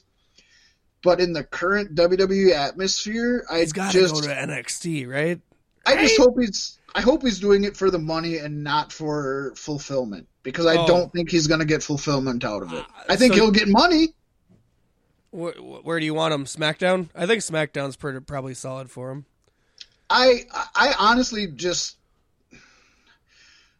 Either way, you kind of have an unattainable champion to beat. I don't watch WWE right now, so it really doesn't matter where he goes to me personally. I just want him to be happy. And if what he wants to do is collect a fat paycheck and he's not worried what kind of matches he has, then he's going to be happy. Yeah. If he wants to be fulfilled, he needs to go to NXT. Yeah, for sure. SmackDown is really loaded right now, and SmackDown's becoming the new Raw. Do we know what the difference in pay is between Raw, SmackDown, and NXT now that they're supposed to all be on equal footing? Because I'm pretty sure that pay ain't balanced. Raw and SmackDown have equal pay. NXT, I have heard, is rumored that they. Well, I think we discussed it on the show. It was rumored that they got pay. bumped, but they're definitely lower than Raw and SmackDown. Yeah, because they're still not a traveling show and not as big of a production. Yeah, for sure. But we got more people coming in, Pasty, and this time we got Melanie Cruz, who is signed with AEW. Now, you had mentioned her a little bit before with a little tease, and of course, to reiterate, Brandy Rhodes and Awesome Kong came out to the ring to announce the name of their new group, of their group, and they're finally giving it a name, which is the Nightmare Collective. Nobody could have guessed that. I think you need more than two people to be a collective, though, right? Well, they're like the Nightmare Pals right now. This is where Melanie Cruz comes in, because Brandy Rhodes was interrupted by a quote-unquote fan in the audience who wanted to pledge herself to the Nightmare Collective. That fan, of course, was Melanie Cruz, and Melanie Cruz is a Chicago-based wrestler who has made her wrestling debut in 2008, and she has been wrestling for Rise, Shimmer, and other various independent promotions around the United States. So they keep adding to their women's roster, but they're really not adding much depth to the women's roster. Yeah. We need storylines, we need matches, we need reasons to care. Yep. I hate to say it, but they almost need to add a third hour and give that hour to the women. Or a separate show for the women. Yeah. A separate show would honestly be the way to go. Because WWE won't pull that trigger, and I really want somebody to besides Japan. And it works well. Ring of Honor. Ring of Honor has Women of Honor. Yeah, and it's really good, and it took off. It's I would dare say, and this might speak more for where Ring of Honor is than for where Women of Honor is, but I would dare say they're on equal terms right now. Yeah, and Stardom in Japan. And then you got Shimmer and Shine both in the United States that are just huge women superstars uncensored. Those are standalones, though. They're not offshoots of a different company, are they? Those are standalones, although Shimmer was the sister promotion of Ring of Honor until Ring of Honor decided to go its separate way and make its own, which is fine. Yeah, hey, sometimes you got to cut your sister out of the family. That's true. No, I do like how Brandy and Kong came in and completely bulldozed the Dark Order here, because the Dark Order is doing the same exact storyline with join the Dark Order. You're lost and you're abused, and then they came in and they tied it up in a nice bow in one segment, and the Dark Order is still sitting over here spinning their wheels trying to get this out of their mouths. It's funny. They should probably all come together. And they very well may. They may end up, she may break off from her, quote-unquote, Nightmare Cody group, or maybe Dark Order will join. Actually, it would make more sense for the Dark Order to join the Nightmare family. I just don't want It'll be that. great when the Nightmare Collective can be that dark side, and then 3 years from now, Cody can have it was me all along, because he's been the head of the Nightmare Collective, obviously, from the back. Right. He wants to do it. I suppose this is as good a place as any for me to say, oh my gosh, you see the new commercial for AEW? No, but I did read about it a little bit. They just gotta fucking stop. The commercial came out the week that they lost that NXT. So I know, that's the best part. So not only, folks, did they come out with a commercial that is literally just them bashing NXT. That's all it is. It's them talking about how bad NXT is. So they are promoting the competitor. So they did that, and it came out on the week that they lost by a decent amount. Not huge, but decent amount. Yeah. God, there was something else. What was the other thing? Oh, the other thing they did is that they're name dropping Adam Cole to try to promote their shit with they had Britt Baker do the same pose and everything. Yeah, that's Adam Cole's girlfriend. Just shut up. You don't need to talk about NXT. Don't talk about them. Leave them out of it. Ignore the fact that they exist and build AEW. Don't sell her as Adam Cole's girlfriend. There's still that part of me that right. It's wrong, but there's that part of me that's happy that they do stupid petty shit like this, because I would want to do stupid petty shit like this if I was. I agree personally. Like they're stone colds themselves basically, because they're you know what I mean. Yeah, but there's personals and there's business, and you should say to yourself, you should sit backstage and be like, oh, it'd be funny if we did this and funny if we did that. But then the business person, and you should say, yeah, but that's horrible for business, and we can't do that. Yeah.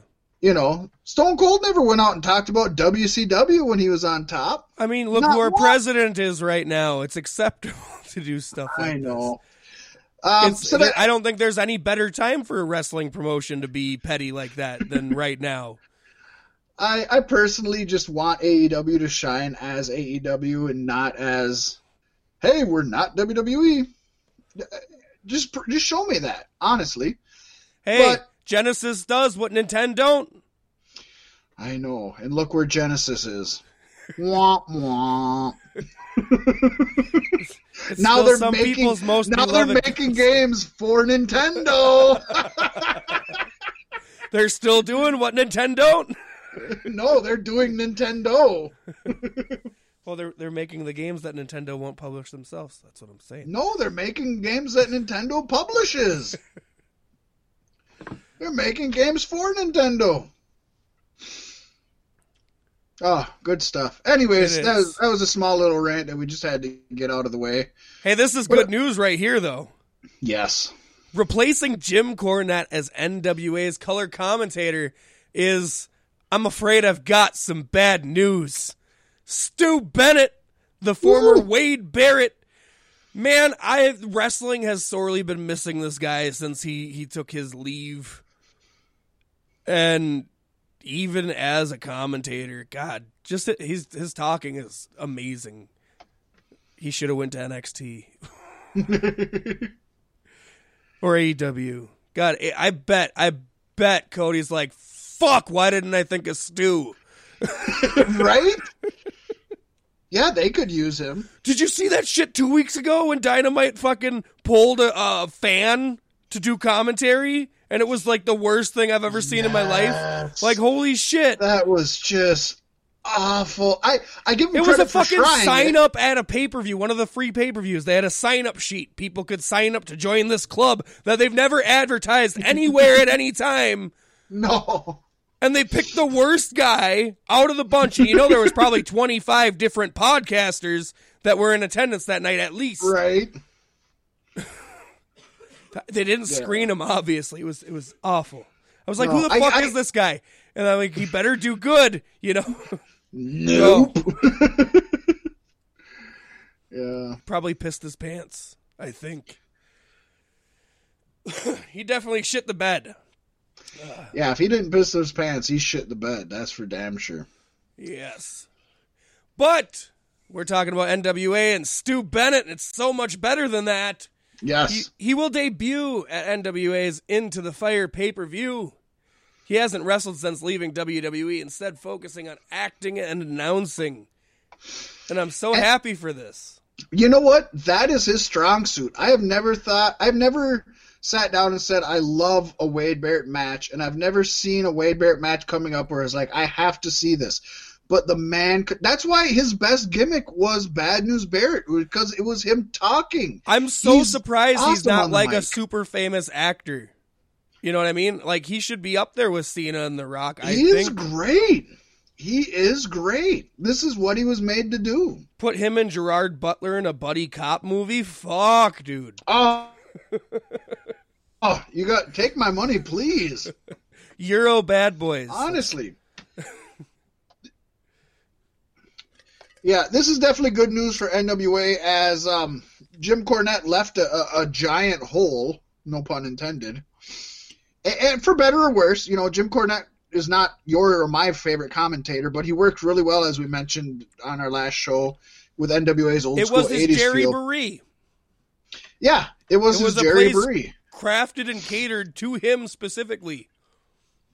But with the huge departure of Jim Cornette, it is awesome to get somebody who I feel will do a better job as an announcer. Oh, yeah. And not nostalgia.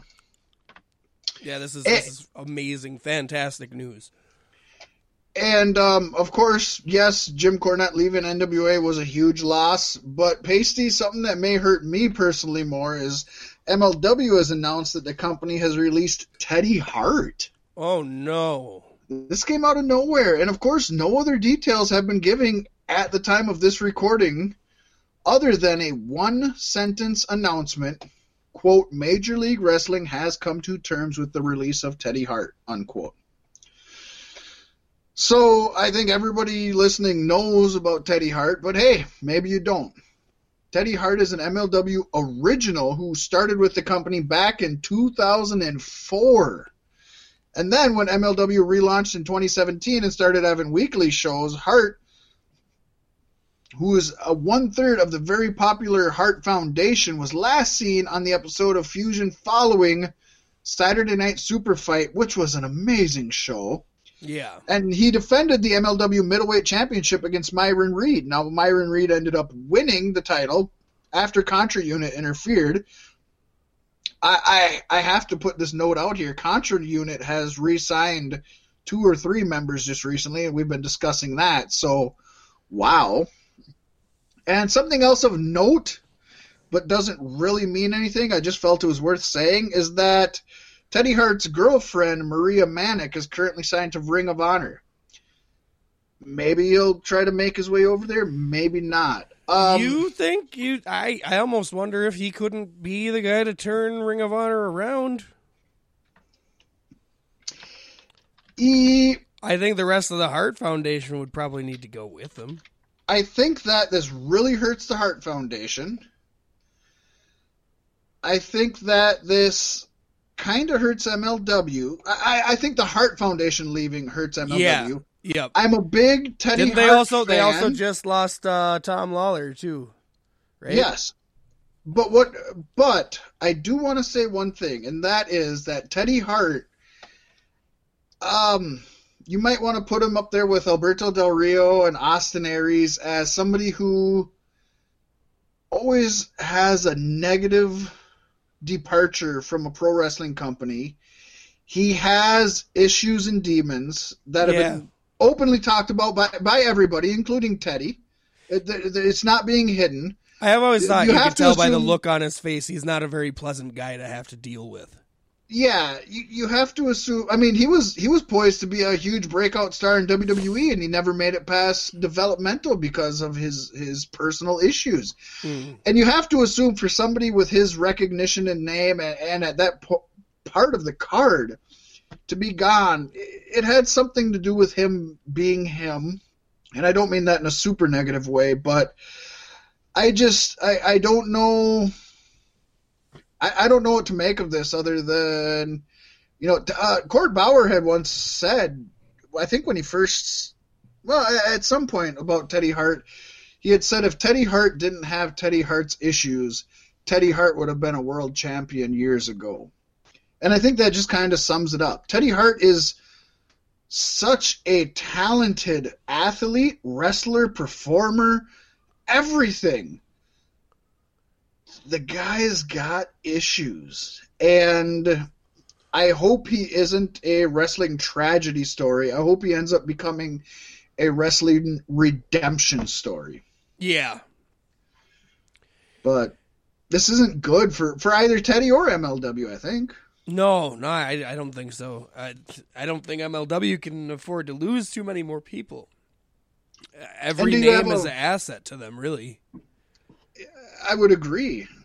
So they'd almost need to bring in another huge name to take his place, basically. Well, I just gotta say, I think Hart going to Ring of Honor could be good because he can maybe steer that ship back in the right direction with some supporting cast. I also think he'd be a good fit for NWA. Oh, he'd be great in NWA. I think he would probably be perfect in NWA, and maybe that being on a smaller scale might help him to keep himself in check with his demons. And let's be honest, he's Canadian. He's super talented.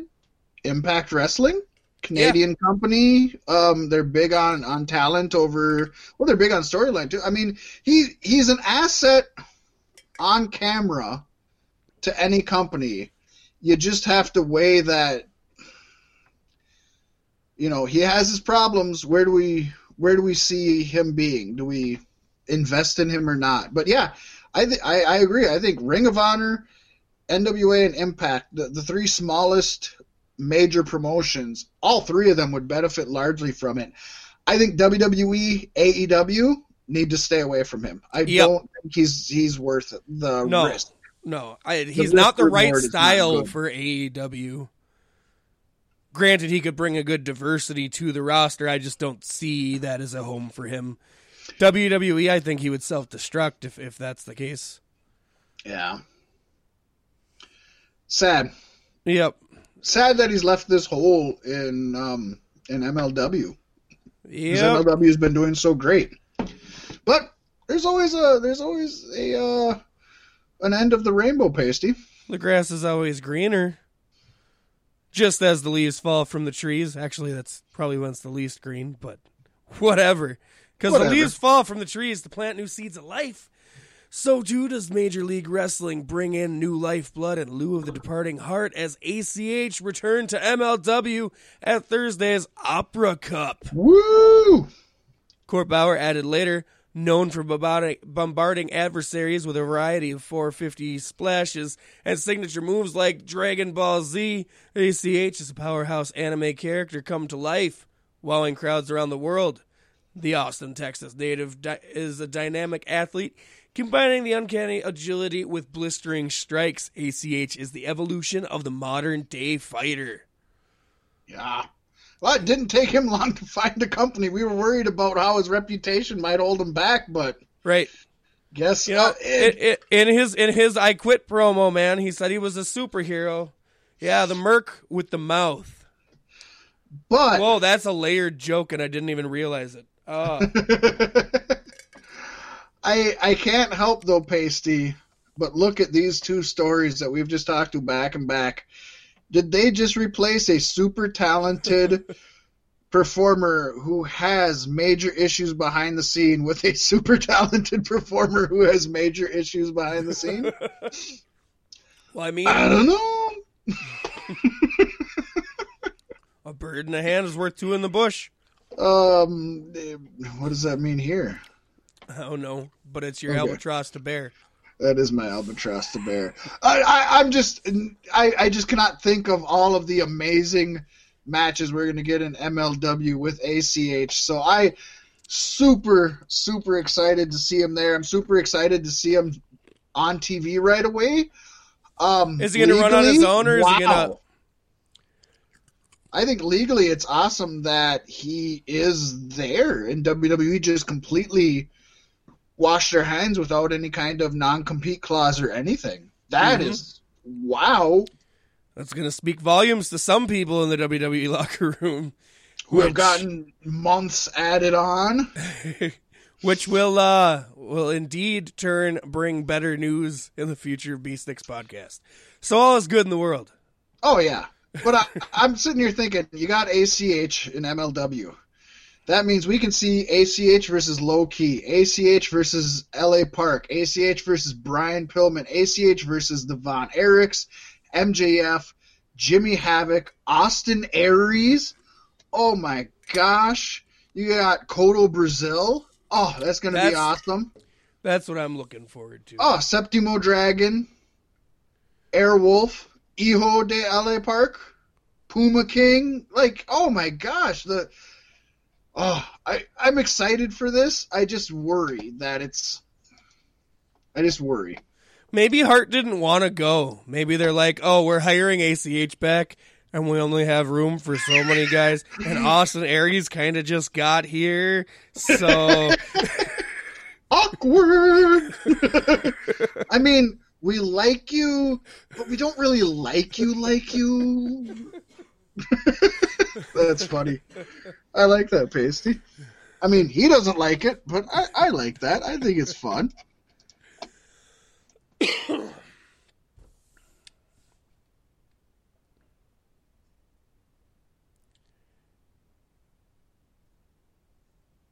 Impact Wrestling has brought David Shahadi to work behind the scenes. Shahadi has a long history with former TNA, having previously worked there from 2006 until 2017. Dave threw a little shade AEW's way, tweeting in 2020, Impact Wrestling is going to give wrestling fans something they have long desired and something AEW promised, but never delivered. Change. Well, it's kind of an awkward... First of all, Dave Sahadi, super... From anything I've heard from interviews from people who worked at TNA, he was one of the best backstage things and one of the people that kept Dixie afloat for as long as she was afloat. So, awesome to see him back. But I have a couple issues. One, give wrestling fans something that AEW promised and never delivered. AEW's had 3 months under their belt. Get the fuck out of here. Right. Oh my God. And second, just don't start. Right. Everybody's got to throw somebody under the bus. Well, yeah, but I didn't like TNA constantly talking about WWE. I have multiple times said I don't like AEW constantly talking about WWE. Mm-hmm. Impact doesn't need to be talking about AEW. Impact. And doesn't really have any room to talk about AEW. No, because they're doing way better than them within months than they ever did. It's like, shut the fuck up. Dave Sahadi's awesome. Impact Wrestling, putting on some of the best wrestling. I dare say their wrestling in ring right now would give AEW at least an equal challenge. So right. Awesome, way to go. But these are two companies that should be looking to work together, not against each other. Yeah, it's just a weird thing for him to say out of nowhere. I don't know if the only thing I can think of is that he was pursuing AEW for a job and they snubbed him a couple times and he got TNA or he got Impact, and it just seems weird. It just seems stupid and weird. Shut the fuck up, Dan. Right. You're talented. I'm glad to see you there. Shut the fuck up. God damn it. Weird shit. And it was with that the gears were set in motion for Impact to shut down both WWE and AEW and reign supreme. Right. There has to be a universe where that happens, right? Well, infinite universes and infinite dimensions, of course there is. There's multiple of them. And there's also a universe where Dio Madden is WWE World Heavyweight Champion, Pasty. But that isn't now, and that isn't here. But sadly, Dio Madden was written off WWE TV after getting F5'd by Brock Lesnar. He will not be returning to the Raw commentary team, and Fat Mac never got the pleasure of learning his name or hearing his voice. So, wow. I had a lot of high hopes for him his first week. I was like, hey, I kind of like this kid. And then the next week, he totally shit the bed multiple times, and I was like, get him out of here. Well, it may be for the best, Pasty, because at least Vince got to look at him, right? Because now he's... Yeah, instead of being behind the commentator desk, he's actually going to be reporting back to the WWE Performance Center where they picked him from to resume his wrestling training. And that means that there is a hole to fill in Raw because they have to have 3 people on there because they like shitty commentary. So with that being said, Samoa Joe will join the Raw commentary team as Madden's replacement. But, Pacey, this is only a temporary role as Joe's currently out with a broken thumb. And to add a thick layer to this story and a little bit of drama, on Tuesday, Madden tweeted, quote, holding the B button when trying to catch a Pokemon doesn't increase your chances, unquote. I don't get how that's a jab. That's just a fact in life. I know. It was just a tweet that he put out, and I thought it would be awesome to put in the story.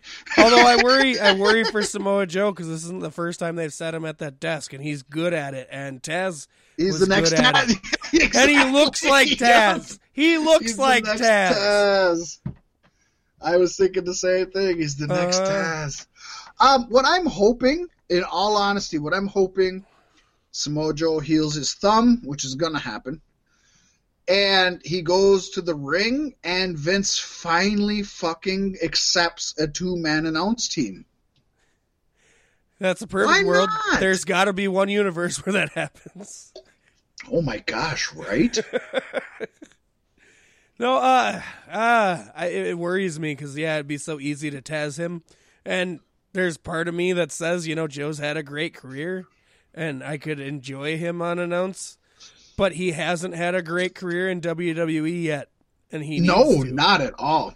Actually, one would argue he has underperformed in every promotion he's been on, and I just let me say, I think it's every promotion's fault that's happened. I think he's given his all to put on 5-star matches in everyone, and some of the best promos ever. In fact, the unscripted promo that he dropped in TNA about Kevin Nash, when Nash was just look up Samoa Joe shoot promo Kevin Nash TNA, something. Put those words together. It's awesome how he just calls out Nash as it is. And this was when him and Nash were partners on air, and he just shit on him. So, yeah, I think it's every promotion's problem. Ring of Honor did him the best, and he moved on to greener pastures, which I don't blame him. But every greener pasture he went to, maybe he's just a better big fish in a small pond. Maybe. I think so. I think he's a dude. He's one I'd say go to AEW. Go to AEW, go to NXT, go to MLW. He can have the variety of matches he could ever want to have in AEW. He could be a top guy in AEW believably easily. Oh, but could you imagine him in MLW and Contra Unit? Oh, God. Oh, Jesus. That would be awesome. Dude, Joe Callahan. Just that. Oh, end it right there. Oh, damn, that's badass. I want to see that match. But there's so much good this man can do, and he's running out of time to do it. Hey, what about, you brought up AEW. What about him joining SoCal Uncensored? He's a Southern California guy. He comes from Southern California. He has history with both Kaz and Daniels. He could either come in and be a foil to them, or he could join them. Yeah, I see. I would want to see a very dominant heel run. Well, SoCal Uncensored are heels, so he either has to be the top heel in that promotion, or he has to be a face against them. You have a funny way of looking at heels, my friend. Well, they are heels. They're over, but they're heels. Yeah. They do heel things. They cheat to win. They do bad stuff. They talk shit. I swear to God, this is the worst city we've ever been in. Exactly. They're the opposite world new day of the opposite world new day of AEW. Well, they're DX. They're heels, but everybody loves them. Yeah. Okay. Fine. Yeah. And they're NWO. NWO. They're heels, but everybody loves them. I could definitely give them NWO. You don't want to give them DX? I can give them NWO. NWO was better than DX. That's fine. They're just two different things. I don't know. Okay. Like I'll original. We're talking original NWO though, just the three. I'm talking original DX. Just so Sean. Who's China? Sean? No, China wasn't in the original. It was Sean, Hunter, and Rick Rude. Oh. You man, I'm going original DX, buddy. Sean, Hunter, Rick Rude. I'm Rick Rude in your ass. Oh, that's all right. This is good. I don't know how we got off on fucking Dio Madden onto fucking Rick Rude. Sometimes we do this shit, folks. This is Beef Sticks Podcast, baby. Dio Madden, Rick Rude. If it makes anything better, we don't have to talk about Survivor Series. We should talk about it. We got time. I got time. I'm available for time, Pasty, if that's what you're worried about. All right. Well, we're not there just yet anyway. No. This is probably my favorite news segment yet this week. I want you to take this one, though, buddy. All right. According to Squared Circle Sirens, one name confirmed for the next round of tryouts at the WWE Performance Center on December 5th is 26-year-old Arissa LeBrock, the daughter of LeBrock Lesnar. No, Steven Seagal. Yeah. Wow. That man cannot act. No. And he is not aged well with time. No. But he's badass. But I love watching him. Yeah. Love watching him. Yeah. I'm hoping his daughter is as good as he was in the early 90s.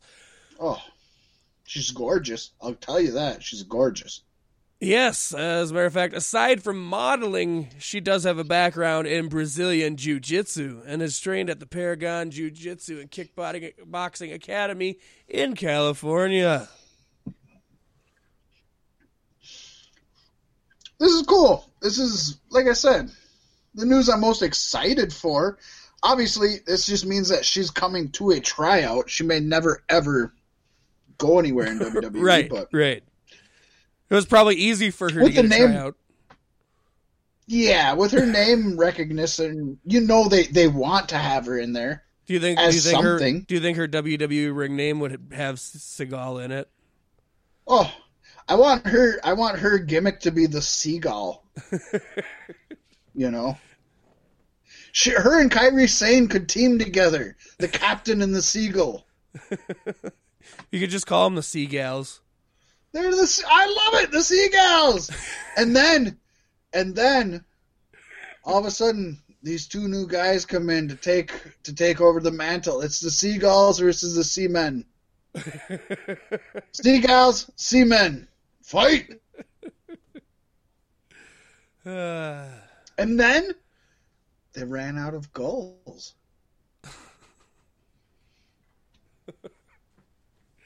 Oh boy. I know, this is good. Yeah, if she has his charisma, she's come on, let's be honest. She's at least getting a backstage interviewer spot, right? Yeah, something. Just to say they have Steven Seagal's daughter, and just to have him show up ringside and wave. And to have her take a picture with Ronda Rousey or some shit, Click. Yeah, I mean, she has a good look. If she has his charisma, I mean, that he made a career out of charisma and no talent. So if she has half his charisma, and if she is a decent jujitsuist, a Jesuit, what do they call them? I think they're just called a jujitsu. I don't think that's right. But anyways, a jiu-jitsu. So basically, we kind of talked on, we touched on this a little bit earlier, gave a little teaser, but this isn't really a comings or going, but we both felt that this was pretty newsworthy, and it fit best in the comings and goings, and we both completely feel this statement full-heartedly. Yeah. So we had to bring it up somehow. Whether it's news or not, fuck you, it's our show, and we're going to talk about it. Pasty, this is what's happening. Tommaso Ciampa revealed on Lillian Garcia's Chasing Glory podcast, yet another competitor to Beef Sticks podcast, that he fought the main roster call-up as much as he could. In fact, his coach at the Performance Center, of course that being the Heartbreak Kid Shawn Michaels, found this amusing, as he says he had never experienced someone rejecting a higher pay and a promotion. With only recently returning from his neck injury, Ciampa believes his clock is actually ticking down, and he doesn't want to put the years that he has left on the main roster jobbing for some jackasses. The Blackheart told WWE that if they ever move him to Raw or SmackDown, he will immediately retire from active competition and become either a backstage producer or a coach at the Performance Center. He refuses to be a main roster guy. That's good. And he did specifically say it was the amount of dates, the comparison to what Raw and SmackDown guys do a year versus what they do with NXT. Well, and he just knows he's gonna be a nobody like every other fucking call-up is. And it's not a knock on him. I don't mean that. It's a knock on Vince McMahon. Yep. Why not stay? If you've got 3, 4, maybe 5 years left, Why not stay a main guy putting on some of the best matches? To help to elevate a newer brand to new levels. Which he's already done. I mean, if it wasn't for Ciampa, I don't think they'd be on USA right now. Ciampa, Gargano, Cole. I will say this. I'm not the biggest Tommaso Ciampa fan. I never was. But NXT Ciampa is the very best Ciampa I've ever seen. Something about NXT. Sometimes NXT holds a little bit back from some folks. Not as much as the main roster, but we've seen it from time to time. You look at a Ricochet. Ricochet never did as much. You look at a... oh, gosh, we were just talking about him. Chris Hero. You look at a Chris Hero.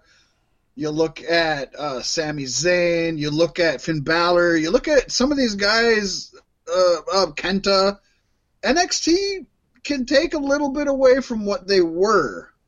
Ciampa, I think it elevated him. It gave him a little something more. He really wanted this. You know, you can't talk about Ciampa without Gargano. You can't talk about Gargano without Ciampa. And what's weird is they were never really close or even had a program together in the Indies. Yeah. But I look at somebody like Gargano, and Gargano was at one point, my opinion, of the best wrestler in the world at that time. This was probably 5, 7, maybe 8 years ago. Time runs wild to me. Ciampa was never really on my radar as somebody that I enjoyed watching. Then you go to NXT, you go to current day. Ciampa and Gargano... I still like Gargano more, but that's just personal, not professional. They're about even. So NXT brought Gargano down a little bit, I would say, but definitely elevated Ciampa. Yeah, no, I remember when DIY NXT. debuted, and I was like, who are these guys? I don't give a shit. And they've definitely turned my whole view around altogether. And not knowing either guy beforehand, I gravitated definitely more to Gargano than Ciampa. But I gotta say, man. Well, he has personality. I'm daddy's boy. Yeah. He is the man, and NXT wouldn't be the same, and he wouldn't be the same without NXT. It's symbiotic, and there's some magic there, and I think they need to hold that lightning in a bottle and keep it going for as long as his body can go. There is some kind of magic there. Those two, NXT and Ciampa, just, yeah, you nailed it. Symbiotic. They go together like tomatoes and champagne. For it. Yeah, yes, they do. Yes, they do, Pasty. Speaking of champagne, now you can buy Jericho's A Little Bit of the Bubbly at alittlebitofthebubbly.com. And it's made by Arrow. Please don't buy Jericho's A Little Bit of the Bubbly. Just buy real champagne. Come on, folks.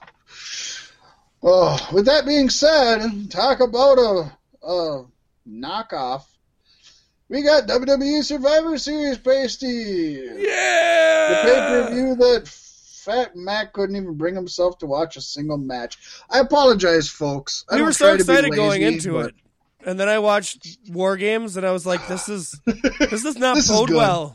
But it does not bode well, because everybody who was on that went through so much hell, and it has to compete the next night. You know what the worst part is, Pasty? And this, spoiler alert, folks. I almost got a clean sweep on Survivor Series. Like, yes, I almost nailed every single one except for one. And I still didn't want to fucking watch it. Actually, did I get a clean sweep? No. I did get a clean sweep. No, you're one off. Okay, I did get a clean...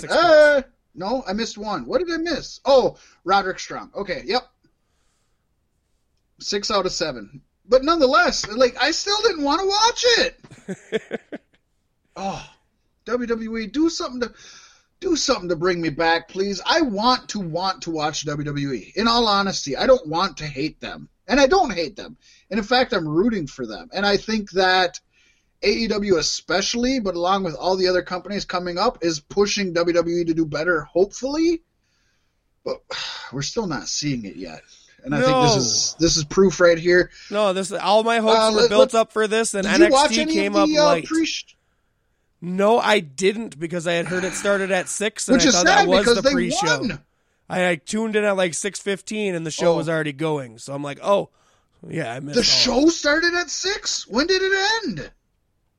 Like 10:30. 10, probably, yeah. 10? It went, because they've been ending at 9:30 lately, but it went longer than usual. So it was a 4-hour pay-per-view, huh? With a 2-hour I suppose, because you got, what, 4 matches with 27 people in them each? Yeah. So let's just knock off the results of the pre-show. Nobody gives a shit, right? Yeah.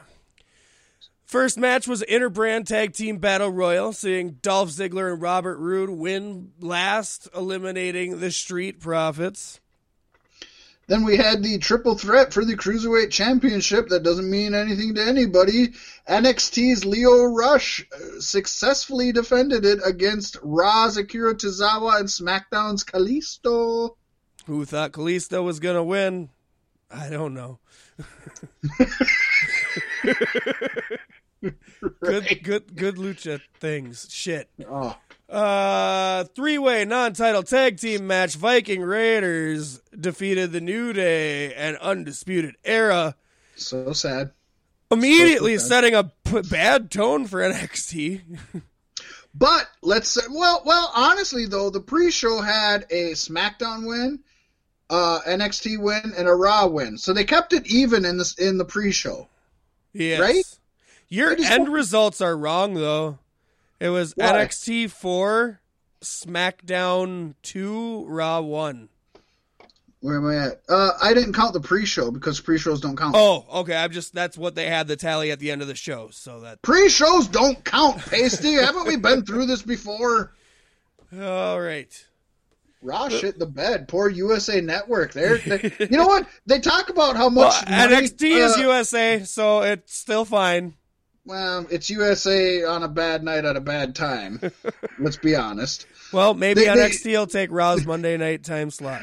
They might end up, and they maybe should, because they talk so much about how much money Fox paid for SmackDown, and it is a ridiculous amount, and it's awesome for WWE. USA also paid a good chunk of money for this latest run of theirs. More than they ever have. That's for sure. Yeah, and WWE's treating them like shit. Like fucking shit. Yeah, the consolation was, oh yeah, we'll give you NXT.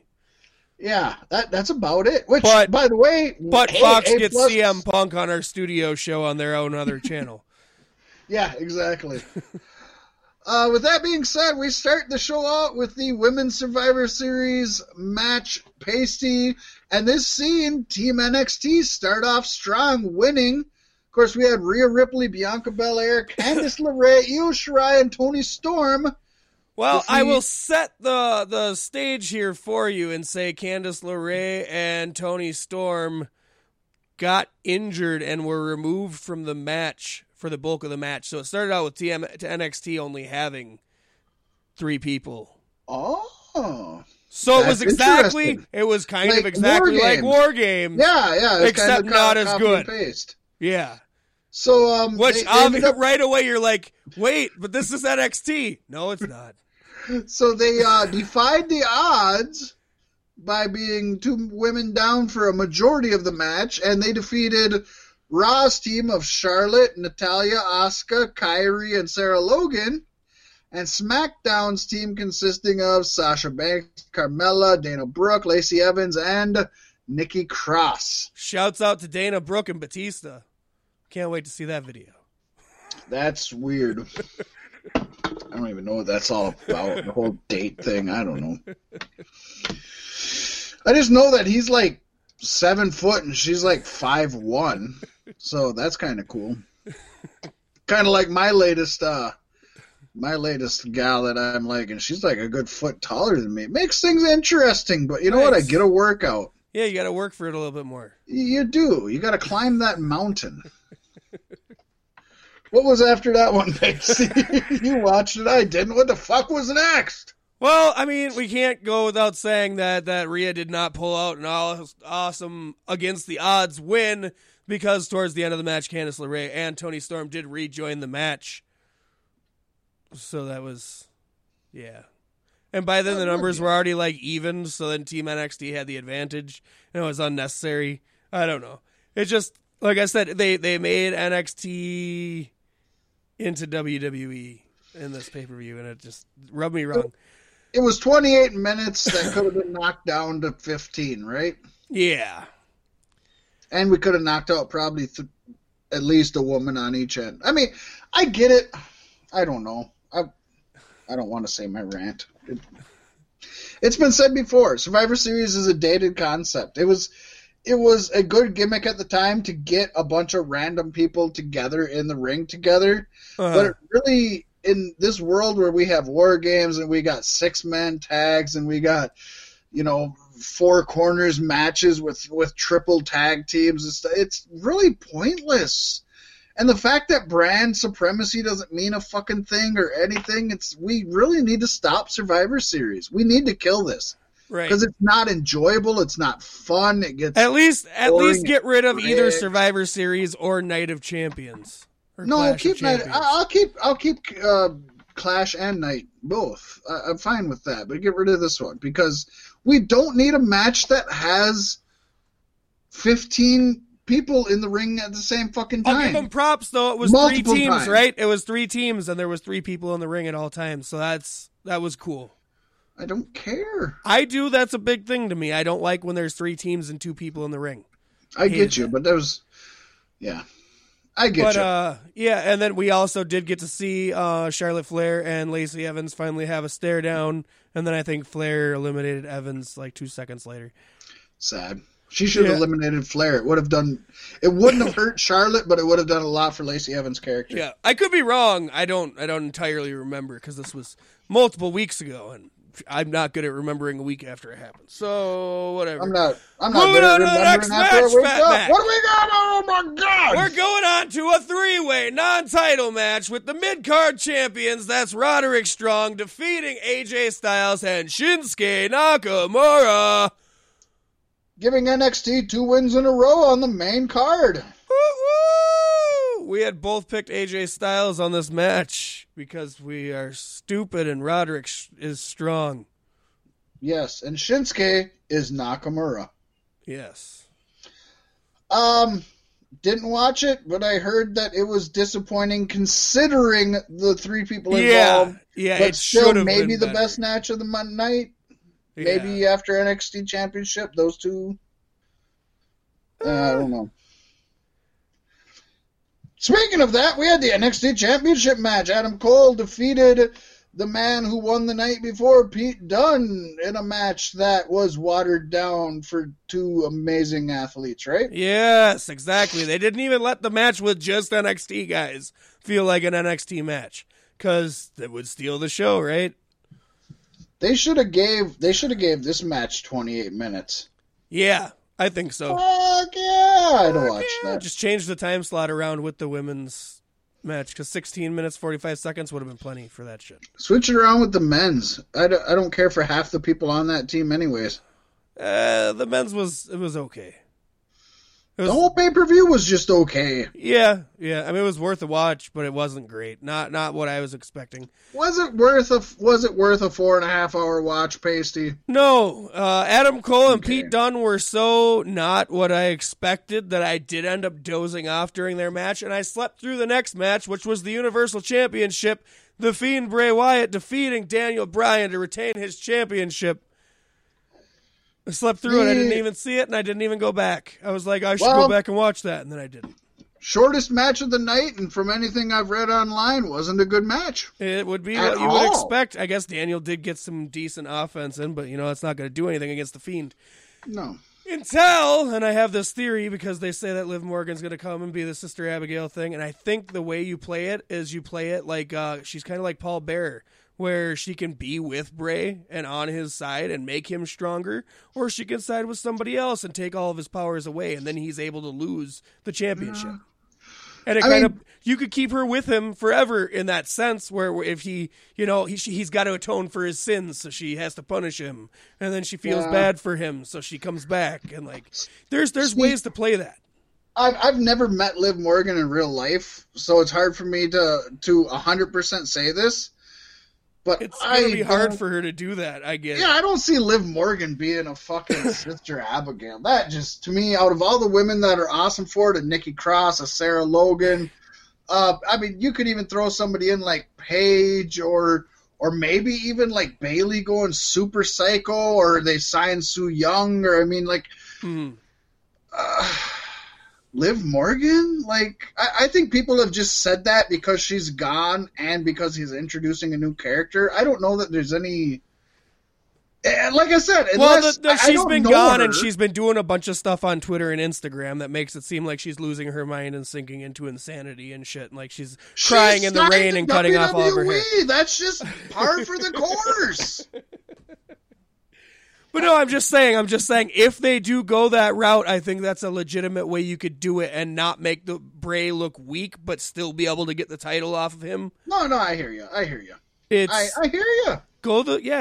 you know, whereas Paul had the urn, she is Paul and the urn, essentially, which is an interesting dynamic. I don't know. I like it, and if you're going to do it that way, please. It's probably too smart for WWE writers, though. You know what? It is too smart. But next we had the Men's Survivor Series match. Yes, I managed to wake up for this one, where Team SmackDown with Roman Reigns, Braun Strowman, King Corbin, Mustafa Ali, and Shorty G defeated Team Raw, Seth Rollins, Drew McIntyre, Kevin Owens, Randy Orton, Ricochet, and Team NXT, Tommaso Ciampa, Damian Priest, Matt Riddle, Keith Lee, and Walter. Walter got put out like a bitch in the first 15 seconds of this thing. That kills... well, I'm not going to say that kills his character, but that is not good for his character. Right. It's not... Out of all of the guys on here, he has the biggest, like, monster... Out of all the NXT guys, the only person who looked like they were worth shit was Keith Lee, and most of the time he was getting his ass kicked. It wasn't until the end when it was just Seth, Roman, and Keith, where Keith Lee actually got to show up and show off. But then, of course, it was down to Roman and Keith Lee, and everybody knew where that was going. Yeah. Roman's not jobbing to Keith fisting, Lee. Right. Let the fisting begin. Let the fisting begin. The Seth Roman Keith Lee portion of this match is well worth the watch. It was good. Roman and Seth like teamed up, and they did we're gonna powerbomb him through a table. They powerbombed him through a table, and they started fighting. Oh. Keith Lee came back. Keith eliminated Seth. Roman and Keith had a really good short. You know how that goes with Roman. It's kind of wham bam, thank you, ma'am. Of course. But it was good, and Roman Reigns, shook his hand and said, "You deserve it," and everybody was chanting the bask in his glory. And in the end, Keith Lee came out looking good, but this pay-per-view made NXT look like a steaming pile of shit, and we're not done there yet either. No, I will give them this. But first, a bathroom break brought to you by the WWE Championship and Brock Lesnar. I don't even... Do we even need to talk about it? This was a good match. I mean, it was... Shut up. When Dominic came in and they were low-blowing Lesnar and getting their desserts in, it was good. It switched back to Lesnar too fast, and the match was over too fast. I think you should have legitimately let Mysterio take it off of him, even if it's just for a minute. Oh, I disagree. I think that's the worst thing you could do.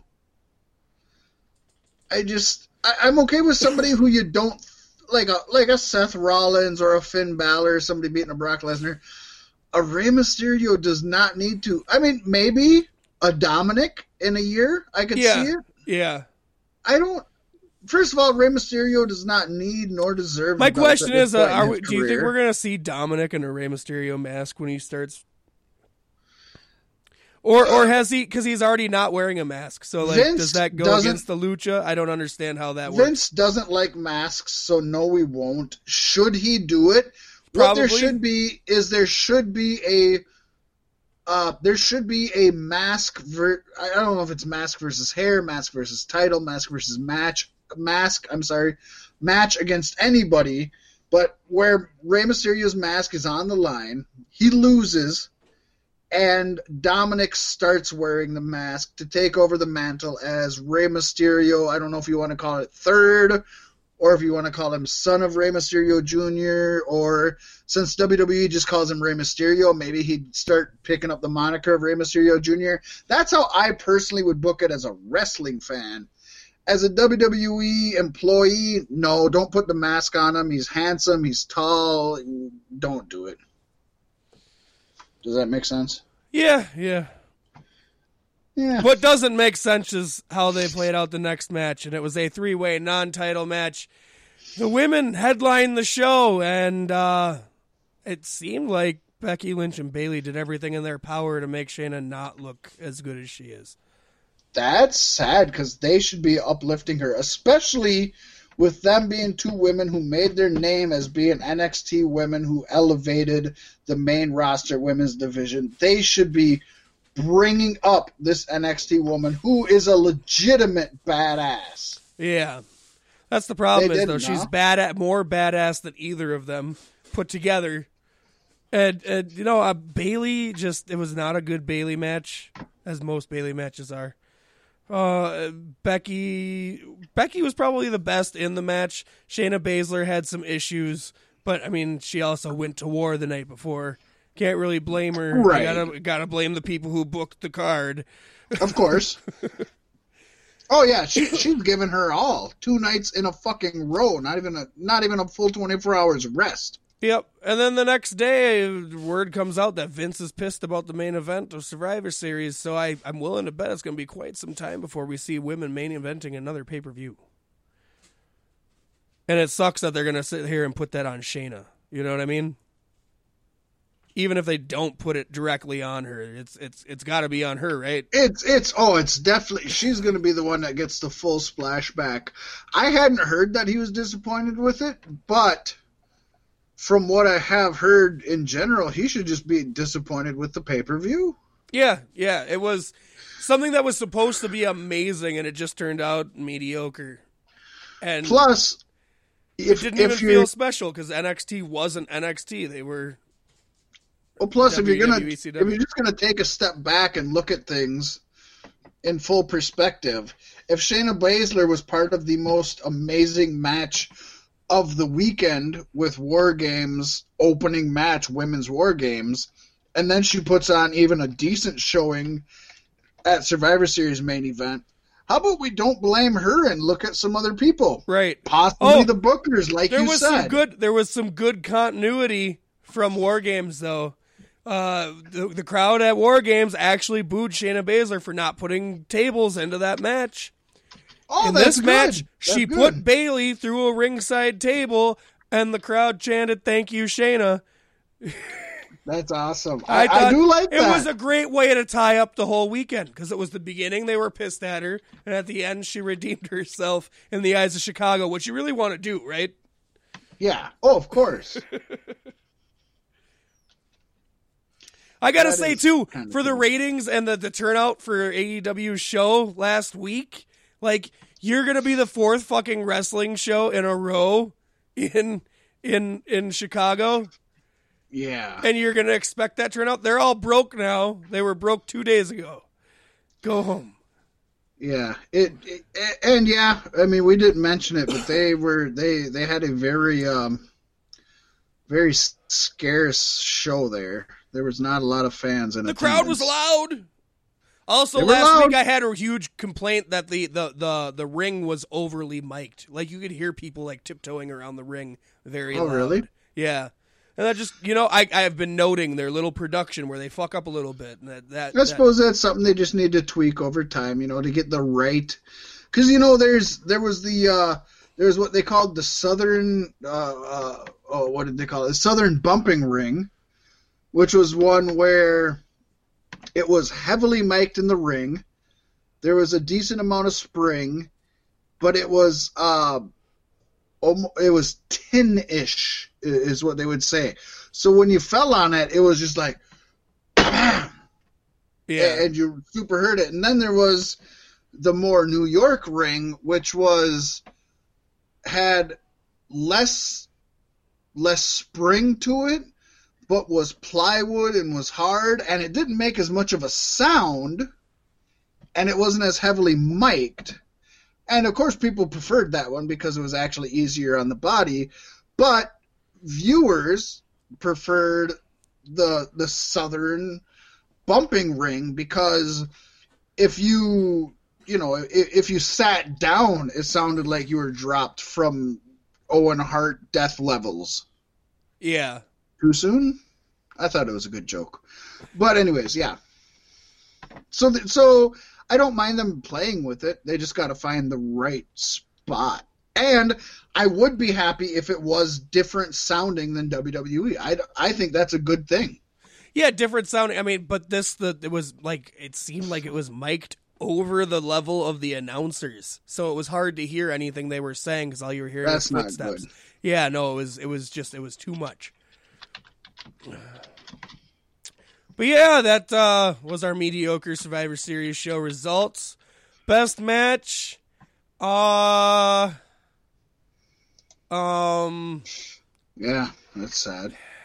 It wasn't because they were all amazing. I think I got to give it to the men's Survivor Series match just because it had some good moments in it, and like the descent between King Corbin and Roman, and the team siding with who the team's going to side with, and there was a lot of good dissent amongst teams in that match, and like the only team that stood together was NXT. So the most storyline, pretty much, of anyone. Yeah, and I mean, you can't really have storyline in a brand warfare show. It's difficult. Yeah. It helps to drink. And then grade, I guess, C. Okay. That sounds right from what I've heard. I can't participate in this, folks. I didn't watch it. I'm sorry. But I wasn't going to waste my time either. So, like I said, I don't think it was a waste of time. It would probably be a waste of time to go back and watch it now. But right. You don't know what I was doing Sunday, though. No. I if you watched War Games that weekend, I think you got the best of it. So that's how I feel, also. Yes. Which is fine. Good stuff. We got it coming. Folks, just to let you know, coming up here at the beginning of the new year, we are going to have our Beefy Awards. This is our 5th annual Beefy Awards. Yes, indeed. I think. And just a heads up, just as with Thanksgiving, both Pasty and Fat Mac have families. We have obligations. We have stress levels and medication. And we may be taking a break during Christmas week. So don't go crazy if we don't pop something out on Christmas week, because we have lives. We're sorry.